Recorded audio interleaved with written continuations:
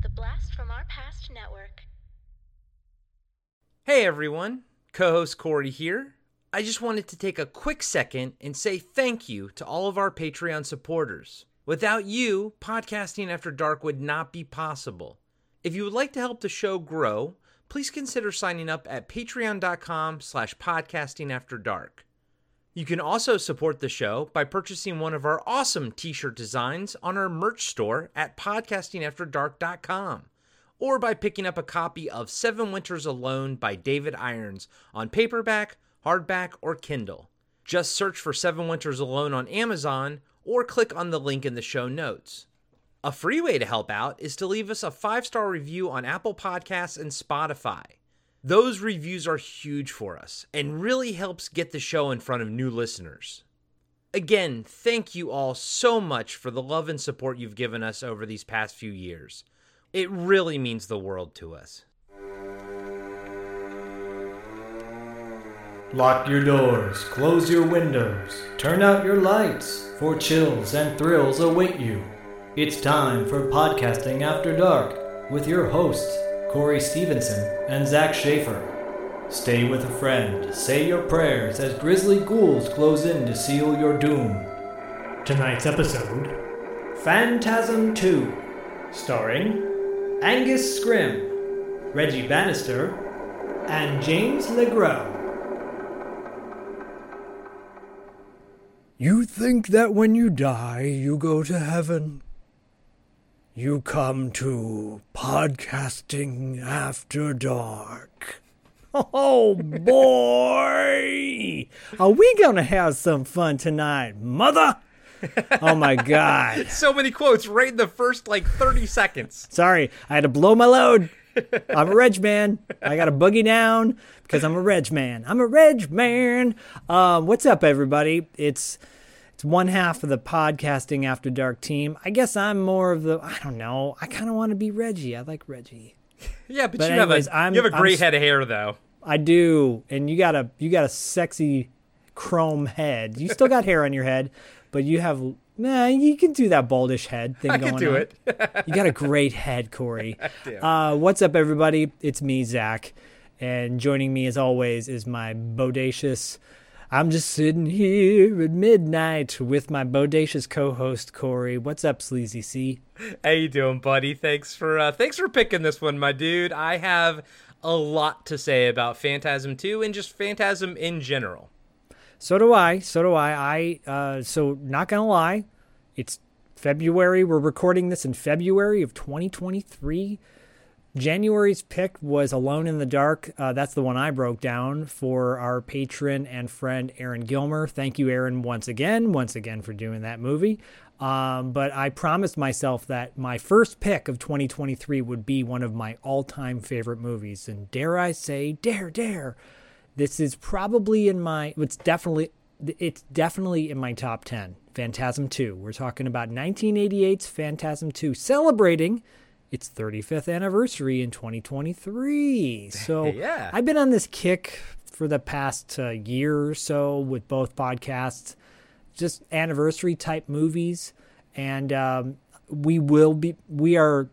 and I are literally in the middle of discussing John Carpenter's movies, The Carpenter Factor, on our Patreon show, Tour de Force. And when we finish that, we may move on to Don Coscarelli, but I've wanted to do a Don Coscarelli film for some time. Phantasm 2 is probably my favorite Don Coscarelli movie of all the times. So here we are with Phantasm 2.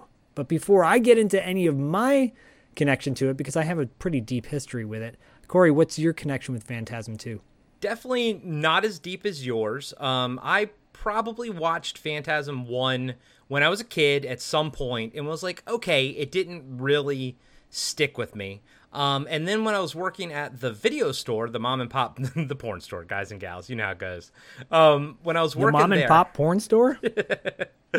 So, I have all the VHSs in the front and all that kind of stuff. And I probably had the DVDs by this point. Anyways, I went on a kick. And when I was working there, I watched I think it was 4 of them, because this was around 2000. When did number 4 come out?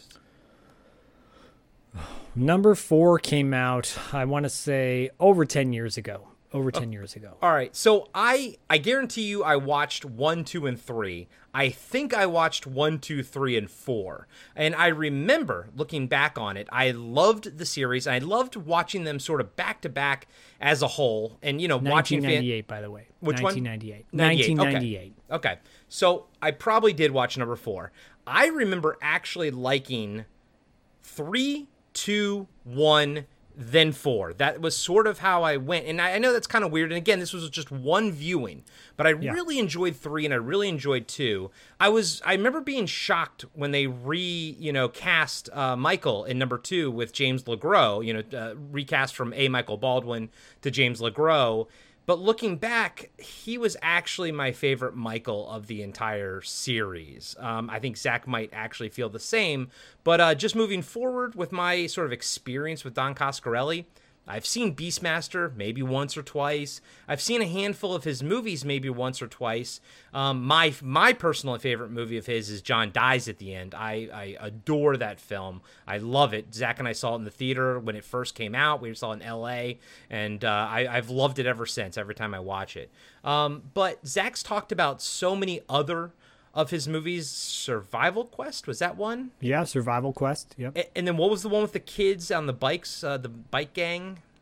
Oh, Kenny and Company. Kenny and Company. So I love Don Coscarelli's world building, and like Zach mentioned, we may jump into him next after John Carpenter. If we don't do him next, he is an auteur we will go down with, because I want to see all of his movies now, especially after watching Phantasm 2 now for, I guess, the first time in my 40s, right?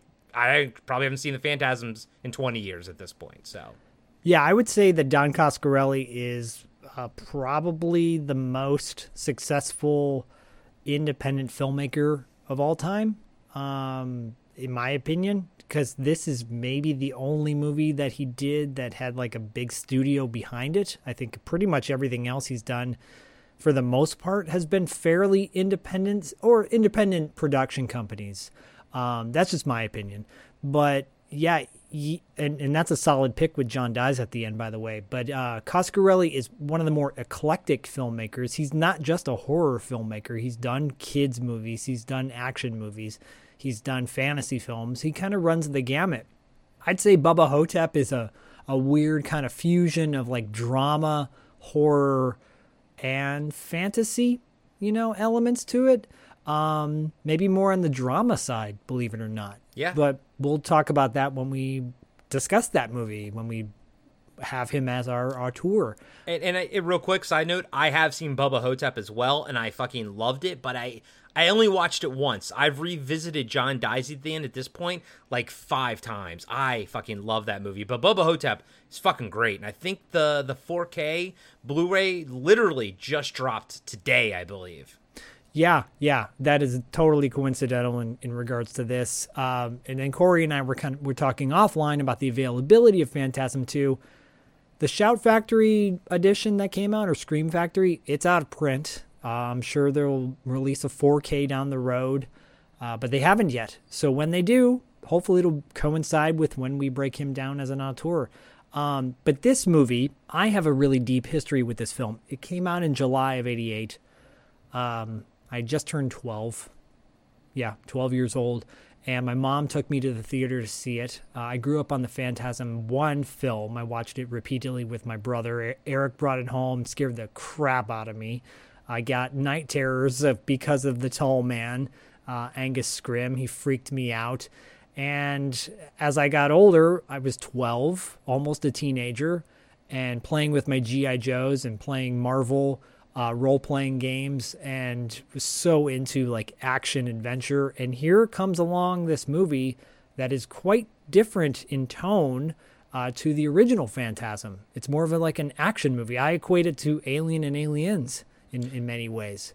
Yeah, and real quick, I just want to interject. I think of this movie as a horror adventure. I think that's totally a micro niche subgenre that not a lot of movies inhabit. But if you want to think of another example, I'd say Army of Darkness is a horror adventure film. And that's the category I'd put this in as well. Yeah, it's also a buddy movie. It's Yep. also a road trip movie. Road movie, yep. Yeah, it's also a teen sex comedy. No kidding. But yeah, no, I love this movie, and I grew up loving it. And my love for James LeGros, like I only wanted to see Michael played by him moving forward. I totally respect and honor the fact that they brought a Michael Baldwin back in the role of Michael in the subsequent sequels, which is totally fine. You know, they kept the original cast, which is very cool. But I loved LeGros as Michael, and Reggie, I think, is at its finest. I mean, when we do the breakdown, we'll be gushing over the fact that he just is a very well-rounded character. But I love the man, and I would go to Fangoria conventions meeting him and getting to know him, and he's a really cool dude outside of the role that he plays. In many ways, he's kind of very similar. I'll tell a quick story if I haven't already. I was at a Fangoria convention. It was one of my first times there. Met Reggie. He was setting up his table to sign autographs and take pictures or whatnot. I think it was just signing autographs. And he had a sign on his table that said autographs $15. I said, how much is it $15 for everything or $15? He's like, yeah, just take whatever you want. And I go, oh, okay. So he had like 5 or 6 different pictures, and I grabbed all of them. And he signed each one completely different. One was have a fantastic day, PHAN. Keep your pocket full of shells was another one. Get the fuck back, PHUC. All these different ones, right? And he signed them all to me, and I gave him $15, and he kind of gave me this look like, did I do that right? I'm not sure if I did that right. And I got one of his CDs. I still have it. He had a band called Reggie Bannister and the Jizz Whalin' Ya Doggies. My God. Yeah, I'll have to dig it up and take a picture of it for you. But after that, I saw him the following year, and at his table it said $15 per photo. Yeah.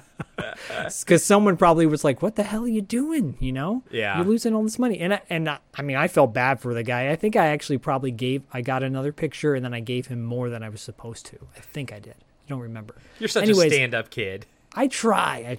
Because I felt bad. I'm like, oh my God, I literally took like 6 pictures. I should pull all those out and show you too. Anyways, this movie, like I would dream about this movie. I would think about this movie. I would draw about this movie. In my role-playing Marvel game, I created a character that was based around a fusion of Mike and Reggie and Jack Death from Trancers, and just obsessed with Phantasm 2. It was like my go-to action movie always to watch. So I love this movie. And I think that if I saw this one when I was around that age, maybe 11 or 12, I think it would have stuck with me stronger. I think I saw Phantasm 1 was kind of like, you know, I don't know what I thought as a kid. It just didn't click. It just didn't click with me. Looking back on it now, I always kind of forget there's a massive gap time-wise between 1 and 2, whereas 1 is technically a 70s horror film, and then part 2 is an 80s horror film. I always think of Phantasm as being just an 80s horror franchise, but that's not actually true.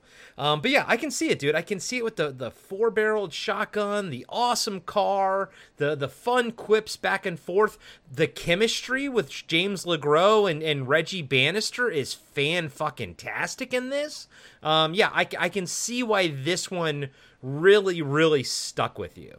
Yeah, you know, and you mentioned that Phantasm 1 is a 70s movie. It came out in 79, so it's right on the cusp.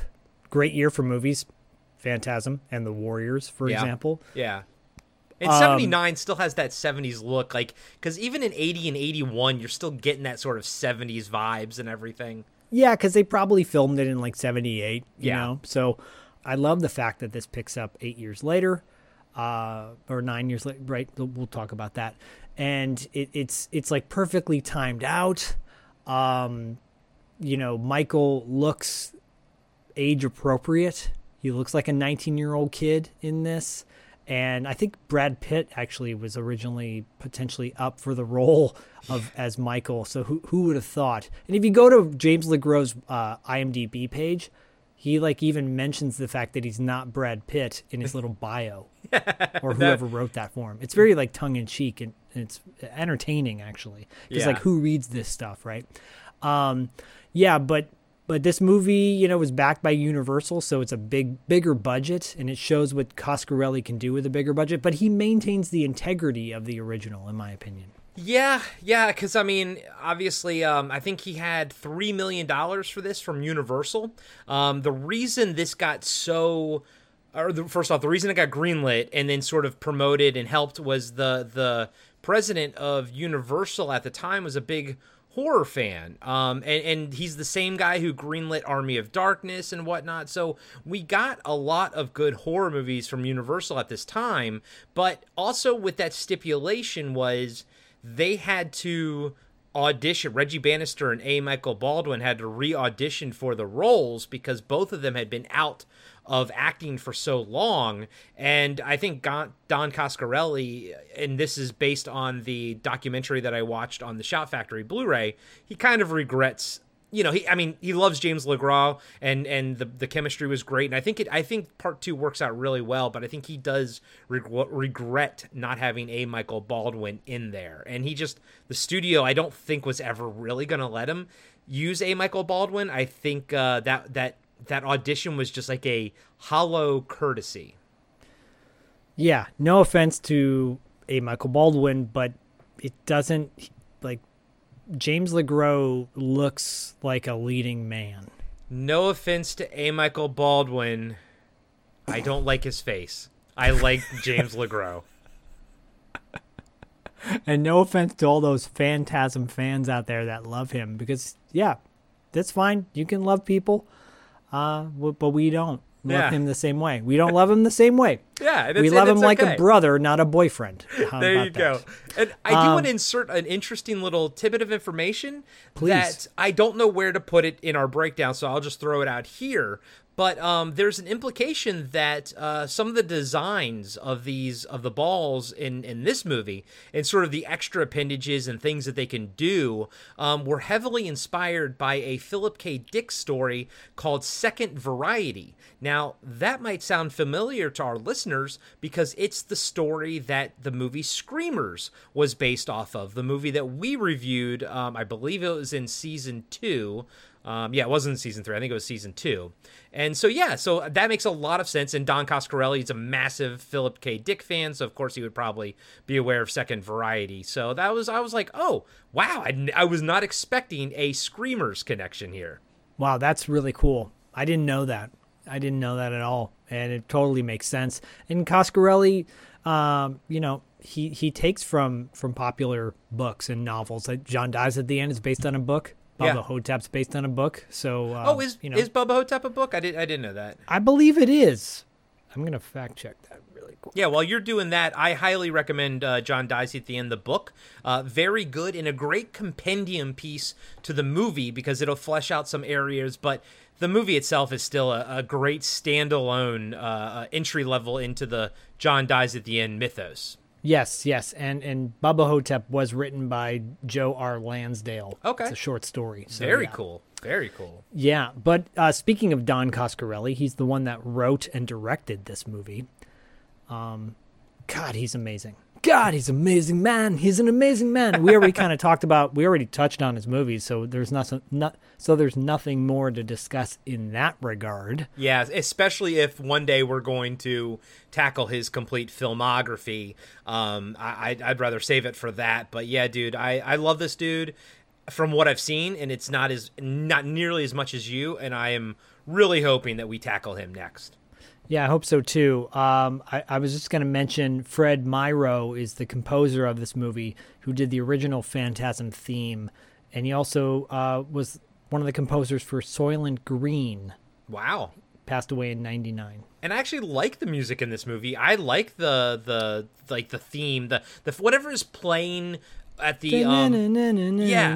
it's playing at the menu screen on the Blu-ray. I love that shit, man. Yeah, and the other composer is Christopher Stone, who worked on From Beyond. He added additional music to that.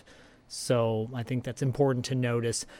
I think that's important to note. I think the only thing lacking from this movie, in my opinion, is a moment where Reggie gets to play guitar with Bill Thornbury, who played Jody in the original one. Right. Because that's probably my favorite moment in Phantasm 1. They didn't get a chance to do that because, spoiler alert, Jody dies in a car wreck. So, allegedly, wink, wink. Yeah. Because But he the comes back cast- in part 3, right? Jody does? He does come back in part 3. Yeah. I had mixed feelings about the Phantasm franchise because it was could have gone in so many different directions. So we will cover all of that when we cover Coscarelli. But yeah, the Phantasm franchise, I don't think you could say it's successful because the films did not. I think Ravager is like it's a very like last ditch effort to kind of close the door on the franchise, and I don't think it does it in the best way. I mean, look, who am I to say? I know these things happen. At one point, Roger Avery was tapped to. He wrote like a sequel to Phantasm. I think that might have been it was supposed to be part 4. There was a comic book that came out that didn't do very well. I think it's kind of an underground, somewhat indie franchise in the overall like Freddy, Jason, Leatherface genre, Yeah, I mean, if you asked your probably your layman back then, all of them know Freddy and Jason, Michael Myers. Phantasm was definitely for the hardcore horror fans, They might be like, oh, that movie with that tall old guy and the metal ball. That's probably all they remember about it. And yeah, I think even now, I think you're right looking back. I've never seen Ravager, but I've never heard a single good thing about it. And I think that just the brand itself, I don't know how I think it's got too many tarnishes on it now. You know what I mean? Unfortunately. Yeah. I mean, obviously, when we get to the end of the breakdown, we'll discuss the cliffhanger ending. It's just one of those things. It's like the Carpenter thing where, yeah, would I like to see sequels to some of his movies? Sure. But is it fine that they are standalone movies? Yes. Yeah. Is it fine that Phantasm 1 and 2, for me? And I'm okay with that. Phantasm 3 is fine too. I think maybe they just should have ended it as a trilogy, but And we're talking about standalone movies. I do want to say that even though I have seen Phantasm 1, I did not watch it before watching this. Zach and I sort of talked offline about it, and Zach suggested, what, why don't you, because the beginning of it does a great sort of recap and everything. He's like, watch it without watching part 1. I was like, that's a good idea. I'll see how well it sort of holds up and how I can follow it, without having recently watched part 1. And I gotta say, it does a great job as a standalone little horror film. The beginning, you learn what you need to learn, and if this is the first time you're watching the whole series and you start with this, great. You can always go back and watch part 1 later, if you want to. But I don't think you'll be lost at all watching part 2 to start with. No, I don't think you are at all. I think it's a fine standalone film, in my opinion. Yeah. So as far as the cast is concerned, we pretty much talked about James LeGros. I think a lot of people will recognize him from Drugstore Cowboy, Point Break. He was on a funny episode of Friends. He's a very talented kind of indie actor. He's done a lot of mainstream stuff, but he's also done a lot of indie films as well. Yeah, and I just want to shout out, he had a great little character arc on Justified. I can't remember what season it was. I think it was like season 2 or something. But yeah, he had a great little moment. It wasn't anything major, maybe just a couple episodes, but I enjoyed him on there. Never watched that show. I'll just have to add it to my list. I won't make you watch it because at this day and age, we all have our infinite lists that are infinite queues, I won't watch it, but it will be on my list. Yeah, there you go. Reggie Bannister, I mean, come on. It's like he's the Reg Man. If you don't know him from Phantasm, then you probably don't know him at all. Because besides Phantasm, well, wasn't there... there was Phantasm Oblivion, which was part 4. Then there was Phantasm Ravager, which was the 5th one. Yeah. There's 5 in the series. Yeah. Probably should have ended after 3, but we'll talk about that another time. Yeah, and so like every other movie, if it's not a Phantasm film, it all looks like straight to DVD generic horror films that he works a ton, but it's nothing. There's nothing jumps out that I really notice. Other than he was in Bubba Hotep. Obviously, Coscarelli's gonna keep using him and everything. But yeah, he's been in. I think he's been in most of Coscarelli's films, going back to Jim, the World's Greatest. I think that was Coscarelli's first movie in '75. He's I think he's retired at this point. I know he's physically not doing as well as he once was, but the man is much older. He's still married to the same woman, Gigi Bannister, who kind of handles his duties, his day-to-day stuff. But he still shows up for appearances and whatnot. And God, he's just I only have positive things to say about the guy. He's a great guy. Angus Scrimm has also mostly done Coscarelli films, although he has done other films as well. One of them briefly was Chopping Mall, right? Had a little appearance in there. quick appearance. Didn't even get a close-up. No, unfortunately. He's the tall man. He's mostly known for the tall man. He did a rendition of The Raven, a live rendition of The Raven at a Fangoria convention once, just like picked up the mic and started going into the whole Raven speech, which was pretty amazing. Nice. He passed away in 2016 at the age of 89. Yep. So as you all know, that's a good run. That's a great run. Paula Irvine has not been in a lot of stuff. This is probably her biggest role. She reprises it in Phantasm 3. We won't talk about that too much, but she did a lot of television, kind of tapped out in the mid-90s. Yeah, a lot of, 90210, Santa Barbara, Growing Pains, stuff like that. Yeah. Someone who went on to a larger, quote-unquote, career was Samantha Phillips, who plays Alchemy, or Kemi. She did a lot of skin flicks for Cinemax and Showtime late night, and then did like talk shows, had her own talk show, sex talk show, and like got breast implants, and I think got them removed, talked about the horrors of breast implants. So she's a wild child. Yeah, she talks about that on the interview and whatnot. She said she's had 7 breast surgeries or augmentations or whatever, and she was like, well, that's a conversation for another day. I'm like, yeah, I think so. I met her at a convention. They did a mini reunion at one of the Fangoria conventions. Very sweet person, very nice, very personable, and nothing but nice things to say about her too. And I want to call out really quick that in the movie her character's name is Alchemy.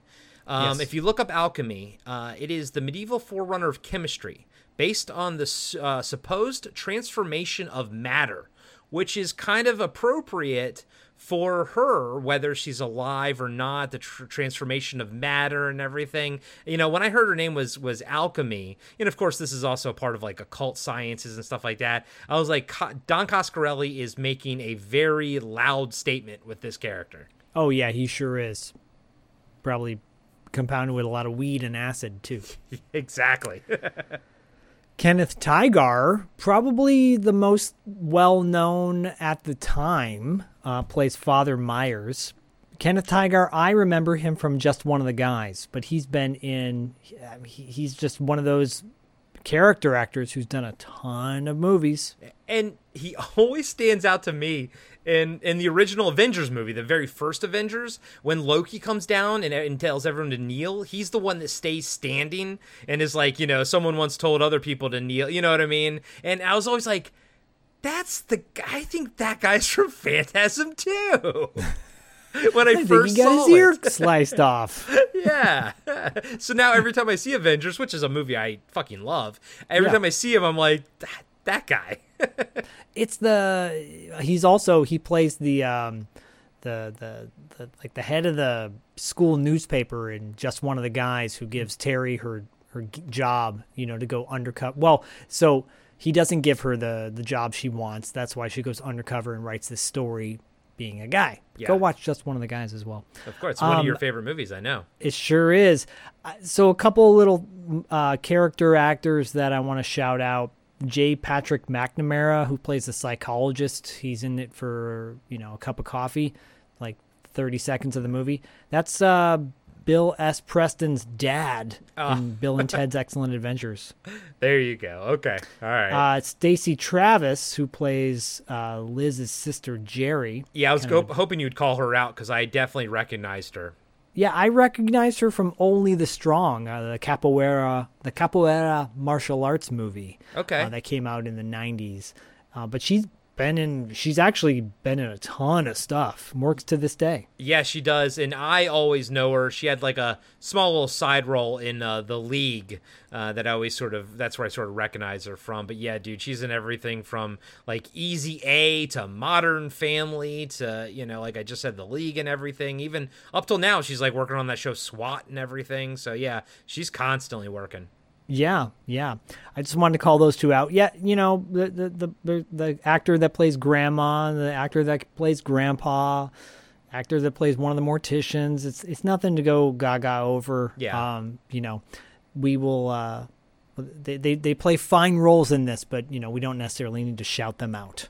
Yeah. Now everyone does a great job in this, but the cast, it's not a very big cast, and the world feels very empty, which I love. This movie is a world builder's dream come true. And me being like, I love trying to figure out what's going on around that corner, or what's going on the day before all this shit was happening. This movie in this series is so ripe and open for world building that it's a wet dream, dude. I love it. Yeah, I totally agree. Before we start with the breakdown, I just want to quickly also recognize the locations, because I think this film is just ripe with really interesting areas. If you go to IMDb, they list all the locations where they shot this thing, but it's all over California. None of it's in Oregon. I was going to say, it's not Oregon at all. No.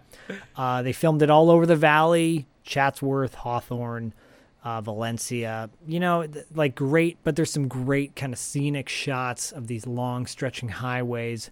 That's all Los Angeles. Yeah. But that's all Southern California. Yeah, and it still gives me, when I see shots like that when they're driving around and stuff, I love it, but it always gives me like Knight Rider vibes, because those are all the roads they would be driving down on Knight Rider and whatnot.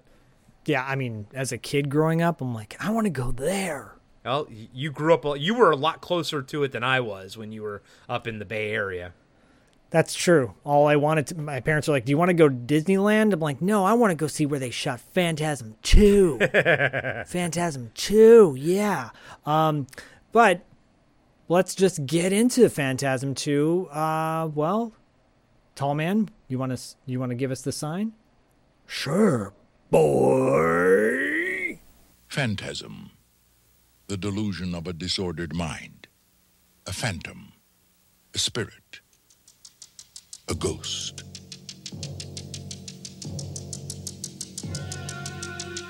For 10 years, the secret of Perigord Cemetery has remained a mystery.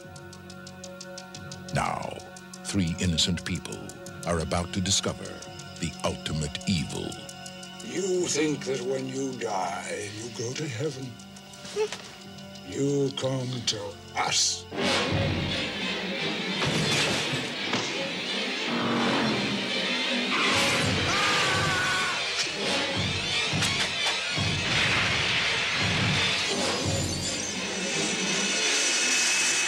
We've got to warn people.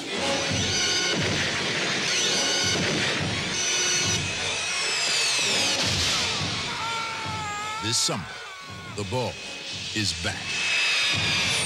Phantasm 2. It's only a dream. It's a dream.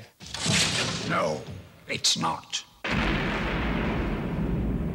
Rated R. All right, so Phantasm 2 opens with the Universal Studios logo. Universal Studios? And then moves into a sick Phantasm 2 logo. Oh, yeah. One of the best title cards that we've seen thus far in 4 years of doing Podcasting After Dark. This is probably one of the top 5 best title cards. Totally agree. And it's almost like Coscarelli's way of saying, oh, yeah, they gave me more money. I have a budget now, guys. Look at me. I not only am going to improve upon the original, but I'm going to inject it with HGH is what he does. So the movie opens with a young woman, Liz. She goes into her kitchen and she checks her valves for her gas stove, makes sure they're off. She goes back into her bedroom and she opens up like a notebook. Inside the notebook, it says psychotherapy patient. Please make a detailed record of your dreams on a nightly basis. Notes will be useful in consultation with therapist. She's going through the pages of her notebook and she's starting to have a flashback. You see a flashback to the original Phantasm where Mike and Reggie are sitting by a fire and Mike is crying and Reggie is consoling him. And Mike says, first he took Mom and Dad, then he took Jody, and now he's after me. And Reggie's like, Mike, that tall man of yours didn't take Jody away. Jody died in a car wreck. Which is very interesting because the original Phantasm, if you've seen it, you know that Reggie has had major moments inside the mortuary, inside with the portal. He's the one that deactivates the portal, and he's just blocked it all out. Right? Which makes sense. To me, that's a coping mechanism, to be honest with you. True. Yeah, tear goes down Mike's face, and Reggie's like, you just had a nightmare. And Mike's like, it seems so real. And Reggie tries to distract him by saying, you know what, partner? What we need is a change of scenery. Mike's like, where will we go? He goes, well, we'll figure that out when we get there. And Mike smiles. It's like a really candid, sweet moment. And then Reggie says, well, go on upstairs and get your gear together because we leave when the sun comes up. And he grabs his guitar and he strings just one note on the guitar. And then it flashes back to Liz talking about how, again, her notes, like she's basically Mike has psychically sent her all these messages throughout the years. They have this psychic connection, which we're finding out right now. Yeah, no, and this is all the end of Phantasm 1, correct? But yes. Then plus. So, like, it goes past the end of the original movie with these flashbacks, and we get to see what happens after. And I love this concept, this idea of us getting a recap from her dream journal, but at the same time, I also like the idea of her and Mike being connected psychically. I got no beef with that whatsoever, Yeah, it's a great way to open because immediately you're like, well, who's this woman? And then right after that, you're thrust back into the original film through these flashbacks, which are the actual scenes from the original film up until a point, and I'll note those as well. And it's a really cool transition, and it feels pretty natural too, to be honest with you. Yeah, I honestly, watching it twice, I couldn't tell where, the 8-year gap was. And I know that Reggie Bannister dyed his hair to kind of match it, but honestly, he aged great because it looked pretty accurate to me, Yeah, totally agree. So Liz talks about, she mentions Mike and Reggie, but then she says, I also found him, the tall man. And then from there, you cut back to, this is going back from Liz's journal back to scenes in the original movie. You cut back to the flashback in 79, and the tall man pulls up in a hearse in front of Reggie's house, and he's opening up. He gets out of the hearse, opens up the trunk of the hearse, and pulls out a coffin. And I love all the art in her dream journal, too. It's fantastic. And they use the art to transition from A. Michael Baldwin to James LeGros at the end of this. And I think that is just fantastic. Using these, pencil sketches, the artist is great. Kind of just morphing and slowly, goes from A. Michael Baldwin, and then all of a sudden it becomes James LeGros, Yeah, it's also, I think it's a great way... they recast people all the time in movies, right? And I think this has been a long enough gap where it's not jarring. And they do it in a way where it's like, okay, well, this is what he looks like now. Yeah. He went from that awkward little teen or tween to this beautiful young man. And it helps because the artwork shows it as well, because, even though they had to make new artwork, they made it look like A. Michael Baldwin, and then they make it look like James LeGros at the end. Yep. So they cut from the tall man, you cut to Mike in his bedroom, packing up a duffel bag and getting his gear ready, pulls out a picture of Jody. Jody's holding a guitar and a little toy dog laying on the couch. It's a very odd photo, but it's the only photo he's got, and it's really sweet because you're like, oh, this is... his brother's gone, If you've seen the original, you know how badass his brother was. He inherited the car, the Hemi-Cuda that we'll find out in a few minutes. That's Jody's car. Okay. From there, so Michael is packing up his gear. He's right by a closet door. He closes the closet door with a mirror on it. And the mirror is reflecting the wall behind him. And who's standing behind Michael in the corner of his room but the tall man? Michael's shocked, turns around, and all the tall man does is look at him and say, "Boy!" Right after that, two hands crash through the mirror of his closet and pull him through the mirror of the dwarves, the little Jawa dwarves. And correct me if I'm wrong, that's the last shot of the original movie, right? Was him getting sucked through the window. You don't see Reggie anymore. Like, that was the last shot, right? That's how the original movie ended, which is such a great way to end a movie. And again, if that was the standalone horror film that Phantasm was, that would have been fine. But now we get the little kid dream. What happens next? We're about to find out what happens next. And I love this trope. I love movies that do this, where they pick up right after the first movie. And a lot of them, like, with like Karate Kid Part 2 or something, like you see what happens at the end. But this really changes the impact of the first movie because it kind of, it goes a little bit past it. I love these things. I love how they're doing this. I love this kind of thing. It's like right up my alley, dude. Yeah, I'm glad you brought up Karate Kid because I feel like there's other movies that do it, but I always thought the Karate Kid series did a really nice job of transitioning, from the recapping and then moving into the next one. This one recaps and then continues that same time frame. So it's that same night. And so it's almost like a director's cut of the first movie, like this first 8 minutes or so. Pretty much, because after that crash scene happens, Reggie, who's still playing his guitar downstairs, hears it, gets startled by it, puts the guitar down, rushes down the hallway to see what's going on to Mike's bedroom, and he stops midway because he sees the tall man and he sees a small dwarf pulling on Mike. Reggie freaks out, goes back down the staircase to grab a shotgun that's above the fireplace. And when he checks the shotgun, he realizes that it's empty. He runs into the kitchen and starts searching cabinets for ammo. Suddenly, he opens one door and a dwarf lunges out at him and starts trying to attack his face. It's great. That dwarf's a monster-looking piece of shit. Love it. Killer makeup, too. Killer special effects.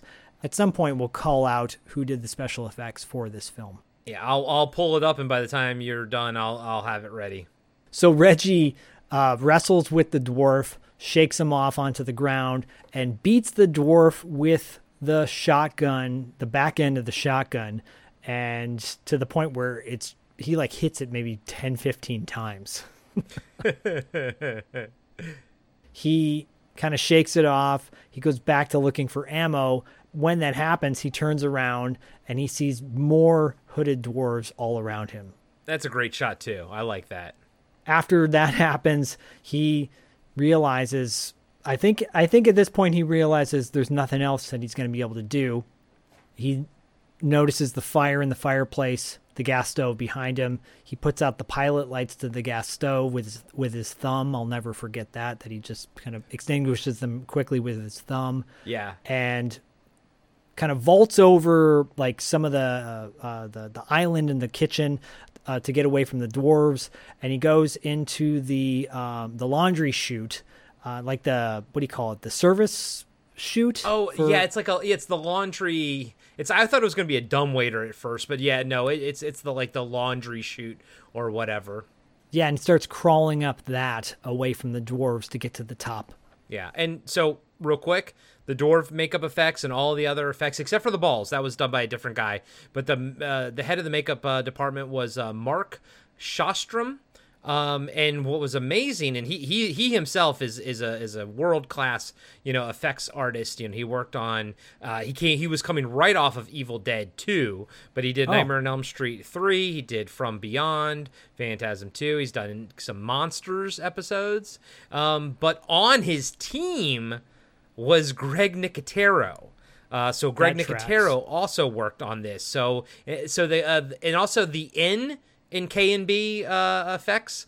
So it was the N for Nicotero, and then I think it was the K, but I can't remember who the K was. So 2/3 of K&B... not Kurt. Yeah, I think it was Kurtzman or something, yeah. Was also working under him, but the other guy was the main one, though. Okay, cool. And then Berger, I think, is the last. Berger or something? Yeah, Berger, yeah, exactly. Yeah. So, but cool. Everyone who Greg worked on... Nicotero. this was a... who's who, maybe not even at the time they weren't, but they went on, every one of them went on to be world-class effects artists. And that's Awesome. why the effects look so damn good in this movie. So good. So good.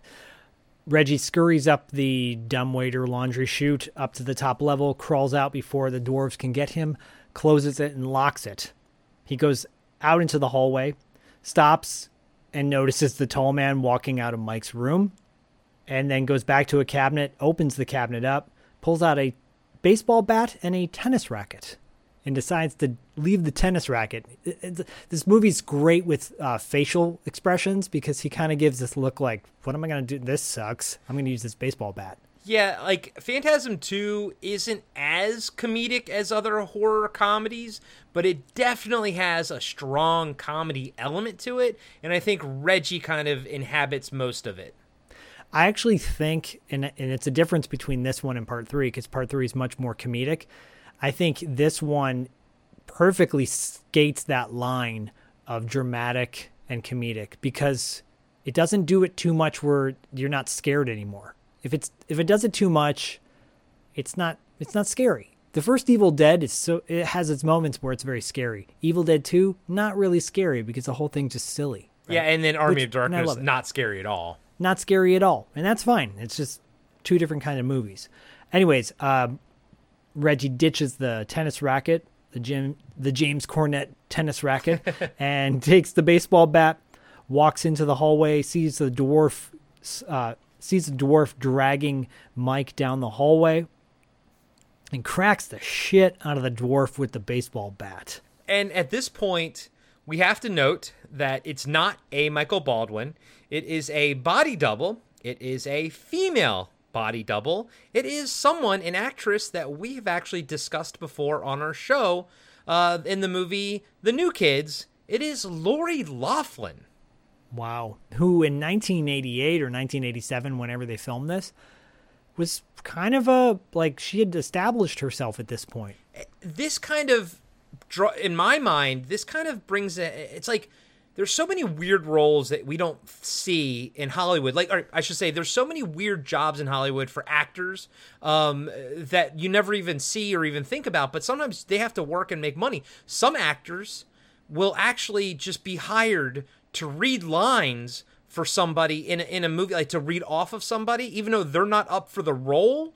They're just being an actor reading lines for other people auditioning for the other role. An example of this was that in the original Star Wars, Harrison Ford was doing all the Han Solo stuff, but he wasn't auditioning. They just hired him to read the Han Solo lines for all the people that were, coming in as Luke and all the people that are coming in as Carrie Fisher. But over time, that turned out to be Harrison Ford's, essentially his audition. They were like, well, you got the role, but he was originally hired just to read the lines. So, wow. For her, it's probably like, well, hey, you can do this body double thing. It'll be one weekend and you'll make X amount of dollars. You know what I mean? So it was shocking to me, but at the same time, I think there's a lot of work in Hollywood that we don't see, and that actors do.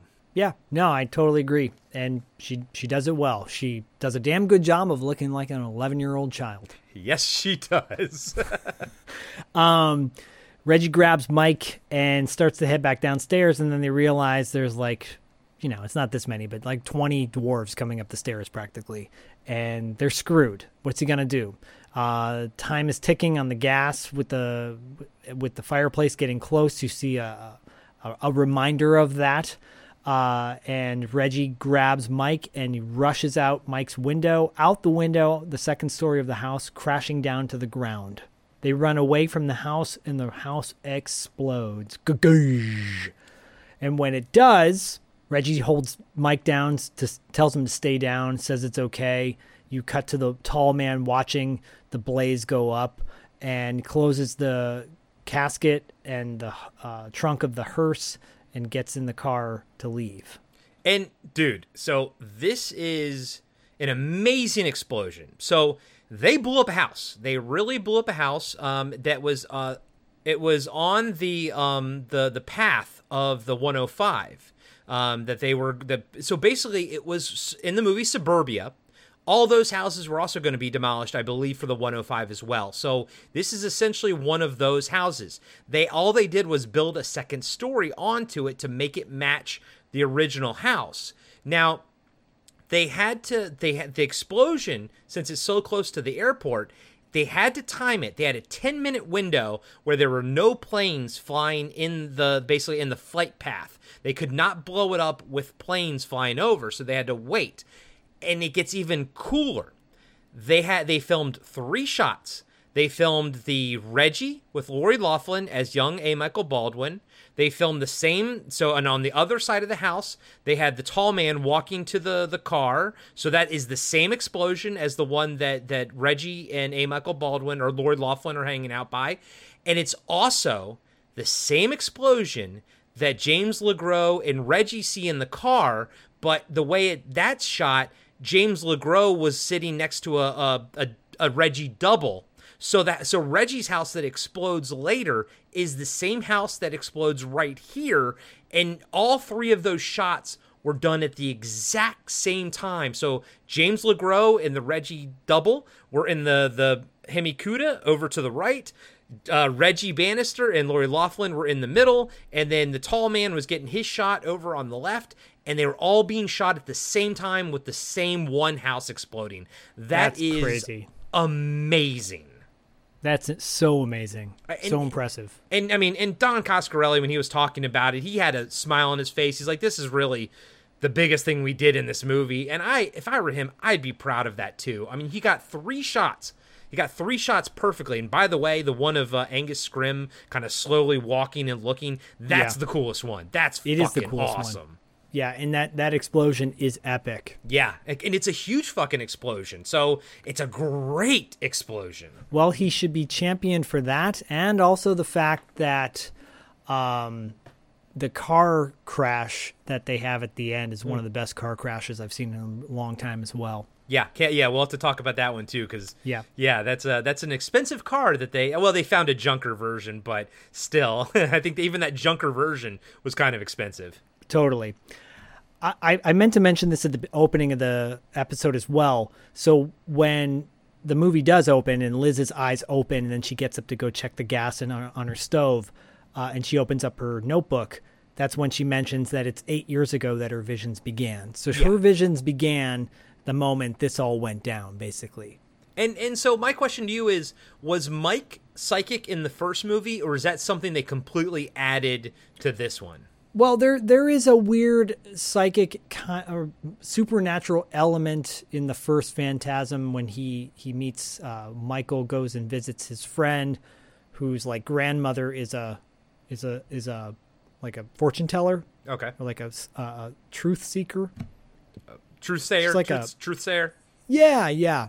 And he puts his hand in this box, and he can't get his hand out of the box, and there's like supernatural elements. So this movie has already established itself. This franchise has already established itself as being supernatural, something that we can't explain, just happens.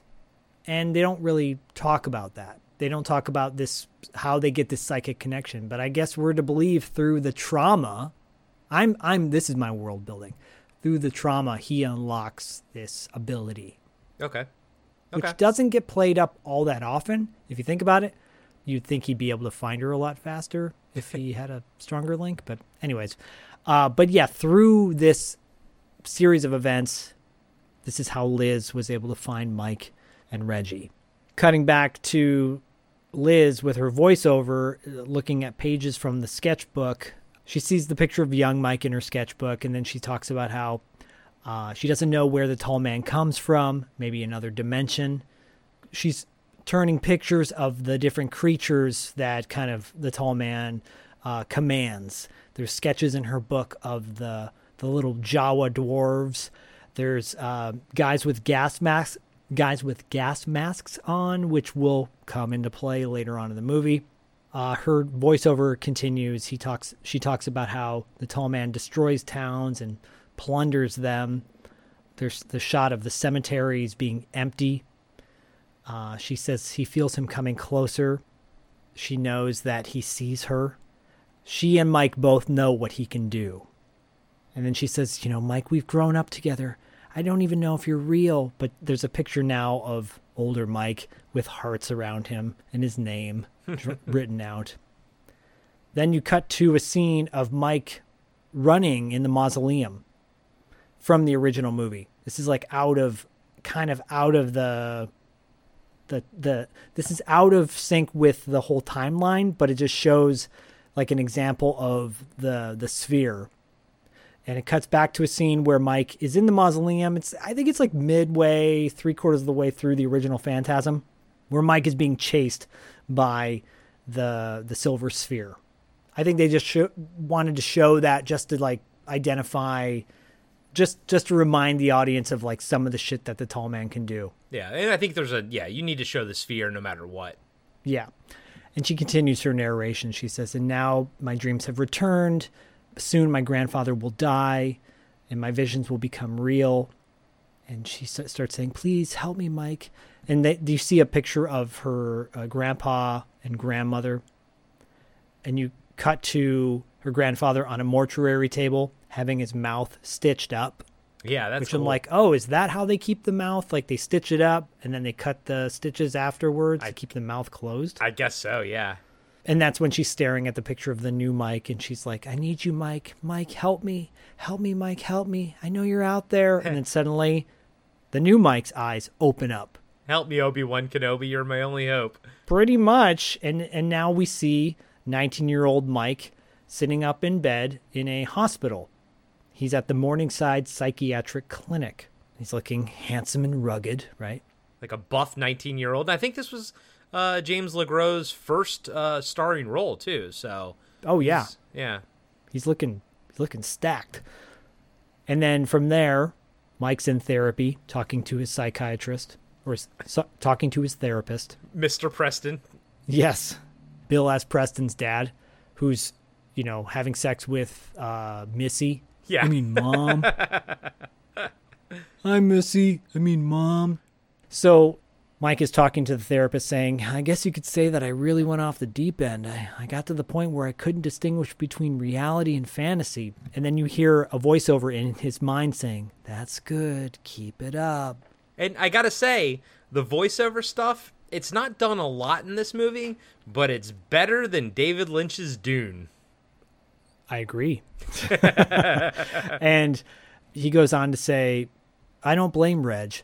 What could he have done? The dreams took hold of me. And then the voiceover says, just tell him what he wants to hear. And Mike says, I'm looking forward to moving on with my life. And then the voiceover says, I got to get out of here. She needs me. Cut to the therapist saying, it's been a tough 7 years, but you've come a long way. And I'm like, oh shit, it's the dad from Bill and Ted's. He goes, be well, Michael. And remember, it was all in your imagination. And Michael gets up. And as he's walking out of the therapist's office, he goes, like, fuck it was. And I love that. I love that he says that. Like, no, fuck no. Because you immediately cut to the next scene, which is at a cemetery, the Morningside Graveyard. It definitely looks like an LA cemetery. It's way too big. Yeah, it's so big. and Mike is in a grave with a pickaxe. Mike raises the pickaxe to swing, and someone grabs it. Mike turns around, and it is Reg Man. And he says, I was afraid I'd find you here. Come on, Mike, get up out of there. And immediately, like, Mike doesn't say, hey, how are you, or whatever. I haven't seen you in 7 or 8 years. He goes, this whole place is empty. And Reggie's like, yeah, so come on, let's go home. Mike's like, look at this, goddammit. And he opens up one of the caskets, and it's empty. And he says, this is the 3rd one I've dug up. They're all empty. Isn't that strange that every goddamn corpse in this entire graveyard is missing? And Reggie's like, what do you want? What do you want from me? And Mike's like, I want to stop him. And Reggie goes, the tall man. Yeah, that story about me blowing up my house because it was infested with midgets. He goes, your doc said it was your own delusions. And Mike goes, well, fuck the doctors and fuck you too if you won't help me. And Reg is like, God damn it, Mike, I'm trying to help you. What am I supposed to do? And that's when I think, like, I mean, I think in his core, Reggie knows what happened. It's buried in there. But I think he's also pushing it down. You know, I don't think those memories at first, like right here, are readily available to Reggie. I mean, they will be later, but I think he's just put so many blocks up at this point to cope. It's all coping mechanisms. It's all coping mechanisms. Yeah. Yeah, so Reggie's like, what am I supposed to do, right? And Mike's like, he's shown me things. He wants me to come to him.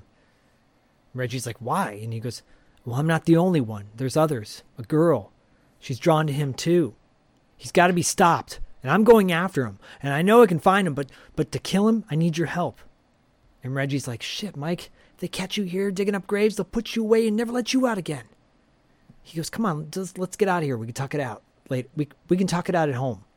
And see, so once I realized that this is a horror adventure, I started looking at it from the hero's journey. You know, your boy, who's the quote that you love? What's his name? Joey Campbell. Yeah, exactly. So you know all about this shit. So right here, Reggie, and you know, I'll always use Star Wars as an example because it's a great example of the hero's journey.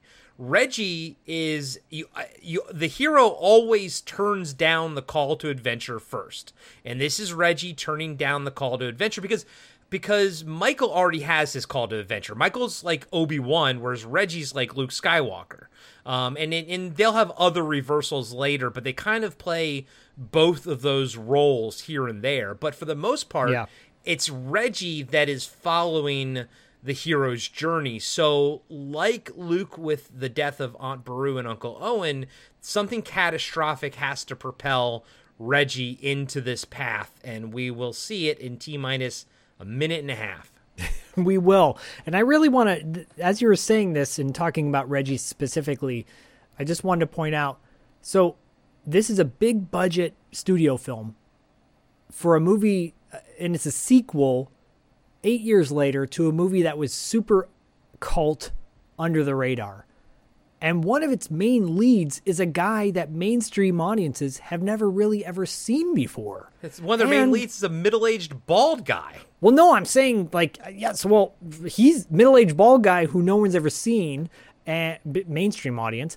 And the other one is this young, new kid actor. And this movie is a summer movie. It came out in July. That is so badass. We'll never see that again, unfortunately. No. But I just want to recognize that really quickly, how special this movie is. And again, that's another reason why I chose this movie. How special is that? Because that shit doesn't happen. No, it really doesn't. I mean, I think there were so many ways that this couldn't have happened that we're lucky that the stars aligned and we got Phantasm 2. Yeah. So, anyways, from there you cut to the beautiful Hemi-Cuda. Reggie's driving Michael back to his house, and Reggie's kind of going on about, you know, dinner's going to be there. So he's talking about, like, dinner's there. His Aunt Martha came down, and Celeste baked a turkey, and, you know, his daughter Bonnie's just can't wait to meet her Uncle Mike. And I'm like, what time is this? Because it looks like it's midnight or 2 a.m, but they're driving home like dinner's waiting for them. Yeah. So is it supposed to? I think it's supposed to be 7 or 8 o'clock at night, but judging by when Mike got into the cemetery, it's like 2 or 3 in the morning. Yeah, I'm with you there. If you analyze it a little bit too hard, you're like, the timeline doesn't quite add up. What I actually enjoyed was we don't see Aunt Martha. We don't see, I guess, Reggie's wife or his daughter. But him talking about him so realistically like that, I'm like, this is real. This is such a great economical way of filling us in that Reggie has this life and everything. And in 2 seconds, it's going to all be over with. But we never see any of them, and that's okay. It doesn't take away from the emotional impact when they all fucking explode. So they're about to, because fortunately or unfortunately, Mike has a psychic link to the tall man as well. And he sees the tall man say, "Welcome home, boy." As the other side of the screen, you see the gas stove in Reggie's house being turned on. Mike, immediately terrified, looks at Reg and says, "We got to get the people out of your house. The gas is gonna..." And before he even finishes his statement, you see a shot from the car's perspective of the house, and it's the explosion again from the other point of view that Corey brought up earlier. The house blows up, and again, it doesn't look like the same explosion because it's from a different angle. It looks like a totally new explosion. Another beautiful house, once again, getting blown to smithereens. Reggie screams. They pull over. They get out of the car. Reggie's like, no, we got to get him out. Mike holds him down, and Reggie's whole family is dead. Just like that. Like sister, wife, daughter. Everything. Wow. Horrible. Wow. Hey everybody, Corey here. I just want to let you know that we'll be right back after these short messages.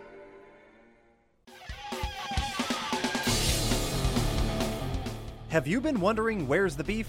Well, on our podcast, Throwback Trivia Takedown, you might just find that out, as well as some other things about the 70s, 80s, and 90s. We're a nostalgic-based trivia show that pits two challengers head-to-head in a duel of the decades, with categories ranging from movies, TV, and music, to slang, food, and fashion. You're sure to get the best in retro-themed trivia. So strap on your jelly shoes, grab a Surge, and walk like an Egyptian to your favorite podcast app and check out Throwback Trivia Takedown. I heard even Mikey likes it. I'm John, and I'm the host of Action Action. Every week, I'm joined by James. Heyo. And Dustin. Hello. And each week, we review, debate, and rank a different action movie. We're creating the ultimate list of action movies. From awful to awesome. So if you want to hear 3 more white guys with beards talk about action movies. And argue about where they belong on our list. And decide you hate us because we made fun of your favorite movie. Join us every Tuesday, and you can find us on your favorite podcatcher. And Steven Seagal is a joke. And now, back to the show. From there, you cut to the funeral at a cemetery. Pretty much everyone has left except for Reggie, who's sitting down looking at the 3 coffins. Mike is standing behind him by a tree, comes up to him, puts his hand on his shoulder, tells him he's sorry. Reggie goes, "You knew it before it happened." He goes, "Let's go, Mike. We got things to do." And you cut immediately to the Hemi-Cuda driving off. And, we don't linger, on Reggie's emotions or anything like that. And that's okay. Because, again, this is an adventure. This isn't an emotional movie or anything like that. We're going to move past it. I mean, Luke, was a little upset over Beru and Uncle Owen for a little bit, but, he moved on pretty fucking fast. If anything, he was probably a bit more torn up about Obi-Wan dying than he was about his aunt and uncle. But, in these type of movies, in this moment, we don't need it, man. It doesn't need to be that kind of movie. It does what it needs to do here. It frees Reggie of his responsibilities to society and stuff like that, and he can now move forward in this adventure. And my only other note for this scene is James LeGros looks so much cooler when his hair is slicked back. I agree, and I'm not going to lie. His look later on in the movie with the thermal underneath the t-shirt, I rocked that look and slicked my hair back because I wanted to look just like him.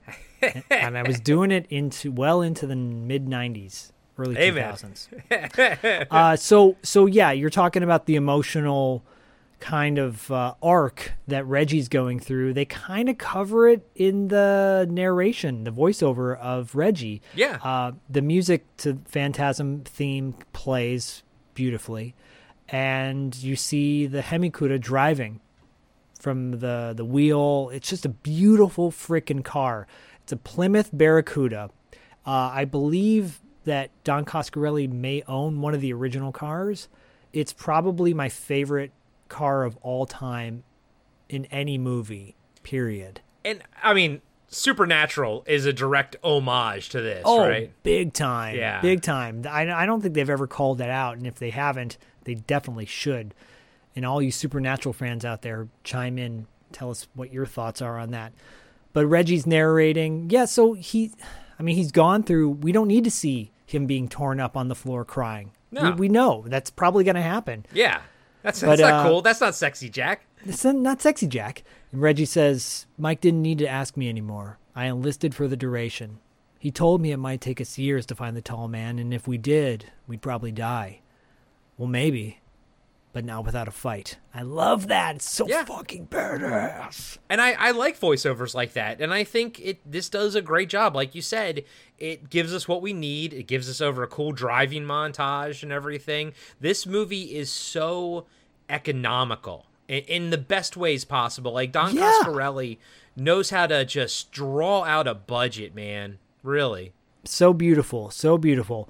And from there, you go from the driving montage to the shopping montage. And I love myself a good shopping montage. You cut to the hardware store where they break in, they grab a shopping cart, and they put these little flashlights on the shopping cart. And Mike, with a big smile on his face, goes, "Let's go shopping."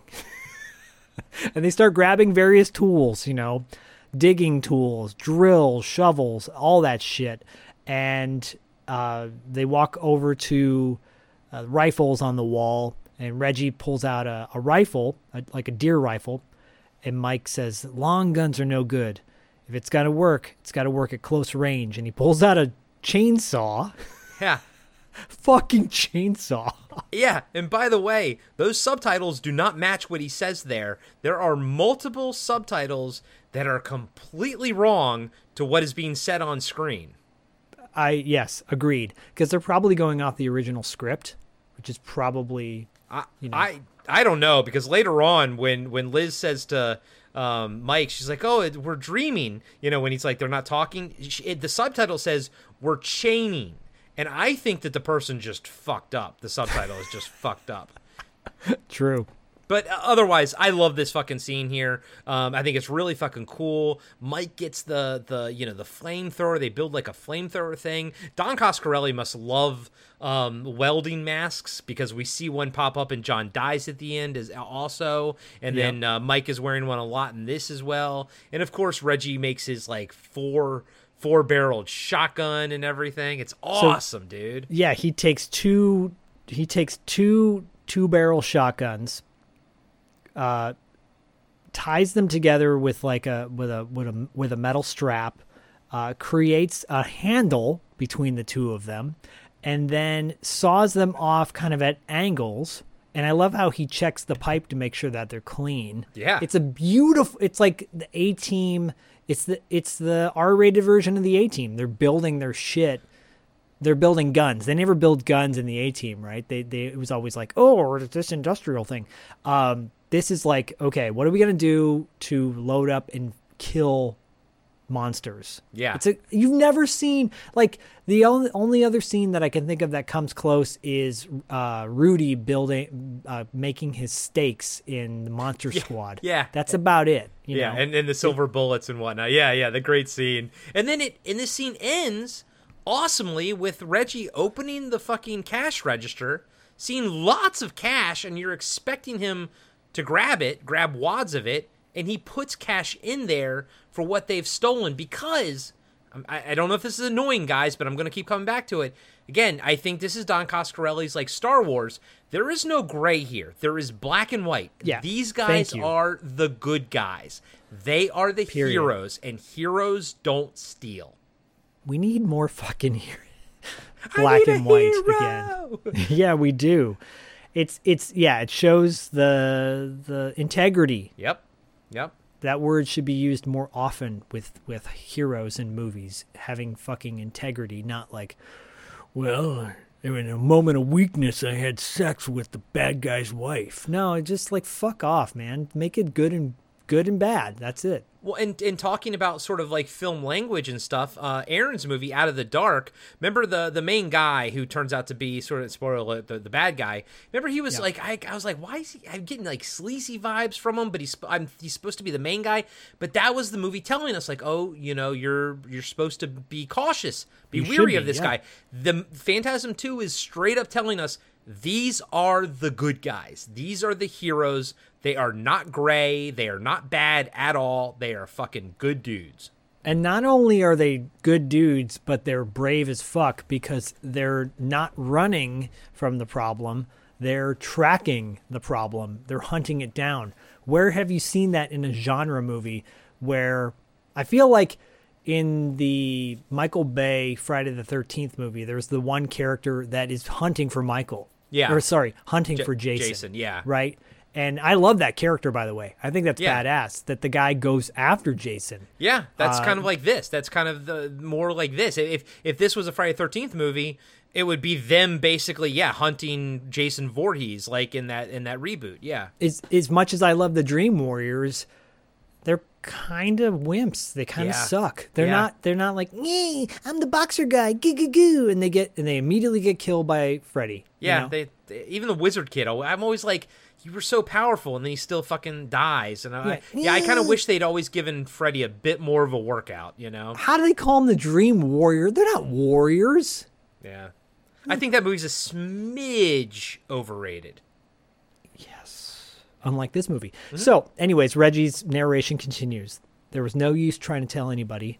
They'd lock us up and throw away the key, which is perfect because it's so fucking crazy. We spent a long time on the road, northwest mostly. Wasn't hard to pick up his trail. The places he'd been always looked the same.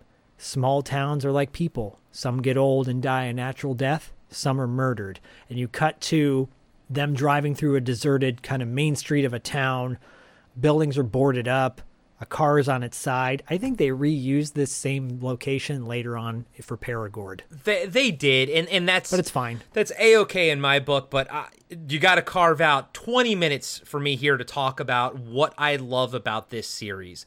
This is what I love about the Phantasm series. Not only is it a horror adventure film, but it's also a horror fairy tale.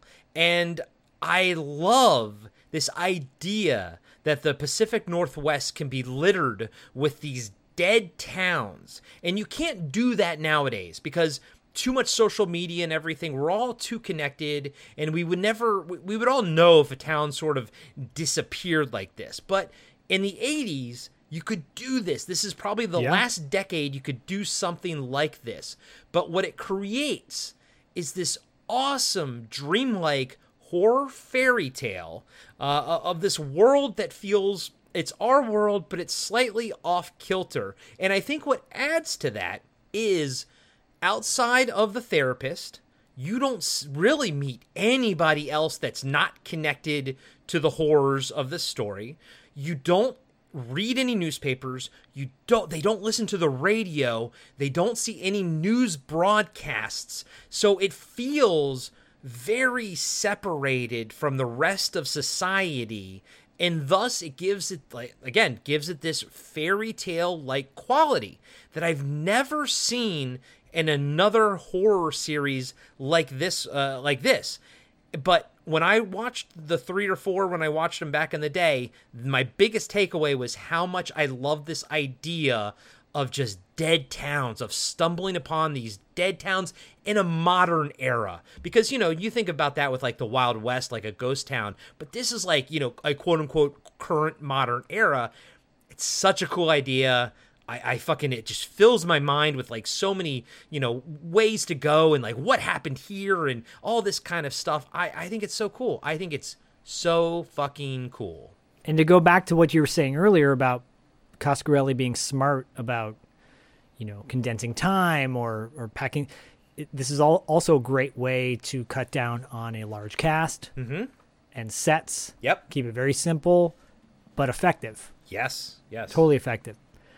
Yeah, because Reggie talks about how they have to be careful in these towns because sometimes the tall man sets traps for them. They pull into another cemetery. And this one's cool because this one's kind of real tiny. This is what I suspected. That's what I thought the other cemetery should have looked like, but I like this one. Yeah, they pull into the Meriton County mortuary.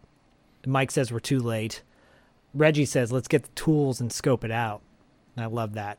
They go over to the trunk of the car to reveal all their weapons, and they start loading up. And they both look fucking awesome, like suited up, with like their armor and shit, Yeah, Mike's got his blowtorch and helmet, and Reggie's got his crossed like bullets and drill bits to go along with his 4-barrel shotgun. They walk up to the front door. Oh, sorry. I got to point out one more accessory that Reggie puts on. He puts on his boogie down hat, which is the coolest fucking trucker hat on the planet. I would love a hat like that. I'm surprised you don't have a replica hat of that.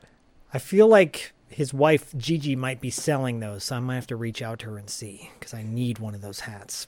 Anyways, they go into this small little mortuary. They're walking through this empty graveyard, which is impressive, by the way, as they're walking through this graveyard with all these empty graves. It's so cool. Yeah, the art designer, the production designer, just took a backhoe and dug out like 20 graves, but he only dug like a foot down, and then they put black tarps in there, and at night with the shadows, it just looks like they were deeper, but they were only like a foot deep with black tarps. That's so cool. It's a great effect, and it looks amazing. Sure does. They get to the entrance of the mortuary. In the front of the mortuary, painted in red spray paint, are the words, "Burn in Hell." Mike lights his torch. Reggie fires up his chainsaw, cuts an opening. Mike kicks open the door. They're armed and ready to go. They walk into the entry hall, and they see a bloody cross hanging with chains hanging from it. It's really creepy. They start walking down the hallway. Reggie nods to Mike. He goes in one direction. Mike goes in the other. Mike walks into the casket room. And when he enters in there, he's scanning it, and he sees a dead body, a woman's naked body, corpse. It's Sam Phillips, by the way, on the gurney table. Yeah, right? yeah. And as he looks at her, he also goes over to the embalming liquids, and he looks in one, and you hear like something moving around in it, which is creepy. I like that. Because there's an element to that too. There's some weird creatures that tend to pop up. Yeah.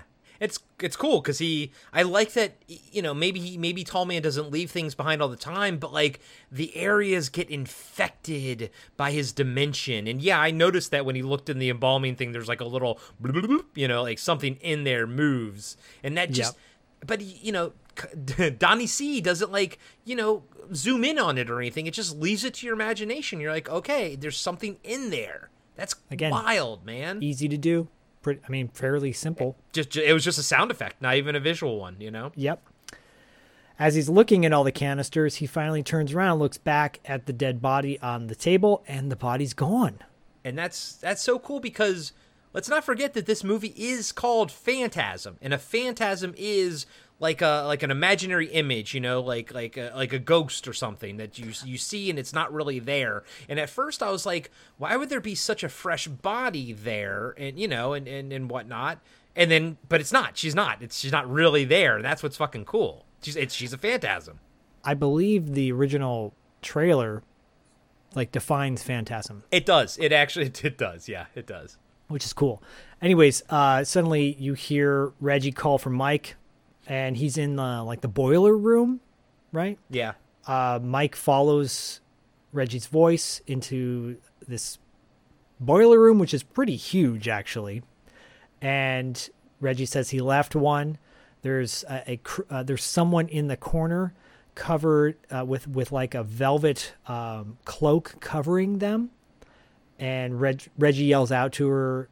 Reggie yells out to the person, "Who are you?" Person's not saying anything. They get closer. Mike draws his gun, his .45. Reggie takes the blowtorch. Mike says, where can we find him?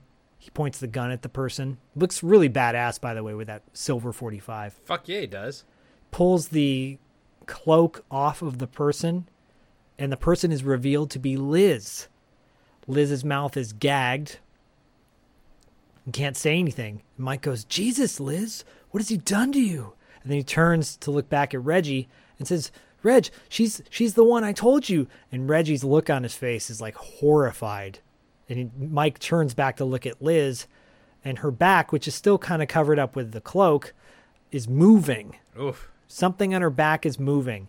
They pull the cloak all the way back, and this grotesque, almost Nightmare on Elm Street, Freddy Krueger looking head, like worm thing, is inside her back and starts to move out of her back, still connected to it. And it's the tall man's shriveled up face who says, "You play a good game, boy. Come east if you dare." And immediately, right after that happens, Reggie goes, "Get the fuck back!" and moves Mike out of the way and torches Liz and the creature that's in her back. The thing goes up in flames and it's screaming, kind of like the thing from John Carpenter's The Thing. Yeah. And this effect is awesome, dude. It looks so amazing good. And it's scary as shit. And she looks terrified of what's going on in her back. But is that we find out really quickly, though, in the narration that that's not Liz, though. You cut to them back on a dirt road in the Hemikuta. And Reggie says it wasn't the first time the tall man left one of his calling cards, but that one was the worst so far. He must know we're on his trail because that hunchback apparition looked just like the girl in Mike's head. We're moving east, towards the state line. There's one more town. Perigord. And I like that they refer to her as an apparition. Like, we don't know. Like, she looks physical to us, and I'm sure she is physical, but we also don't... Like, I like that we don't know how the tall man created that, you know what I mean? And why it clearly has some kind of... Like, the Liz portion of it clearly has some kind of sentience to it, or some kind of, like, Liz's personality somehow been, grafted on to that apparition. Because it's not technically her apparition. It's an apparition that just looks like her. Anyways, the point is that I like that none of it is explained, and it's just another piece, like another one of the things that the tall man can do, and just can create these little creature things. Yeah, you're just supposed to accept this fantasy, this bizarre fantasy world we're in. You just accept it. This horror fairy tale. Yeah, and it's easy to do that. You're like, okay, cool. And it's very matter of fact. It's like, okay, well, this is what's happening. This is what he does. He's been doing it. We have to keep on moving. We have to hunt this guy down. Yeah, and Reggie's voiceover does a great job of connecting that for us. But it's also Reggie's delivery, and the fact that, they throw in the line that, like, we've seen this before, but this was the worst one so far. And yeah, because it was pretty fucking horrible. So good. From there, you cut to a hearse driving down a road, a couple cars following behind it. It's Liz with her grandma.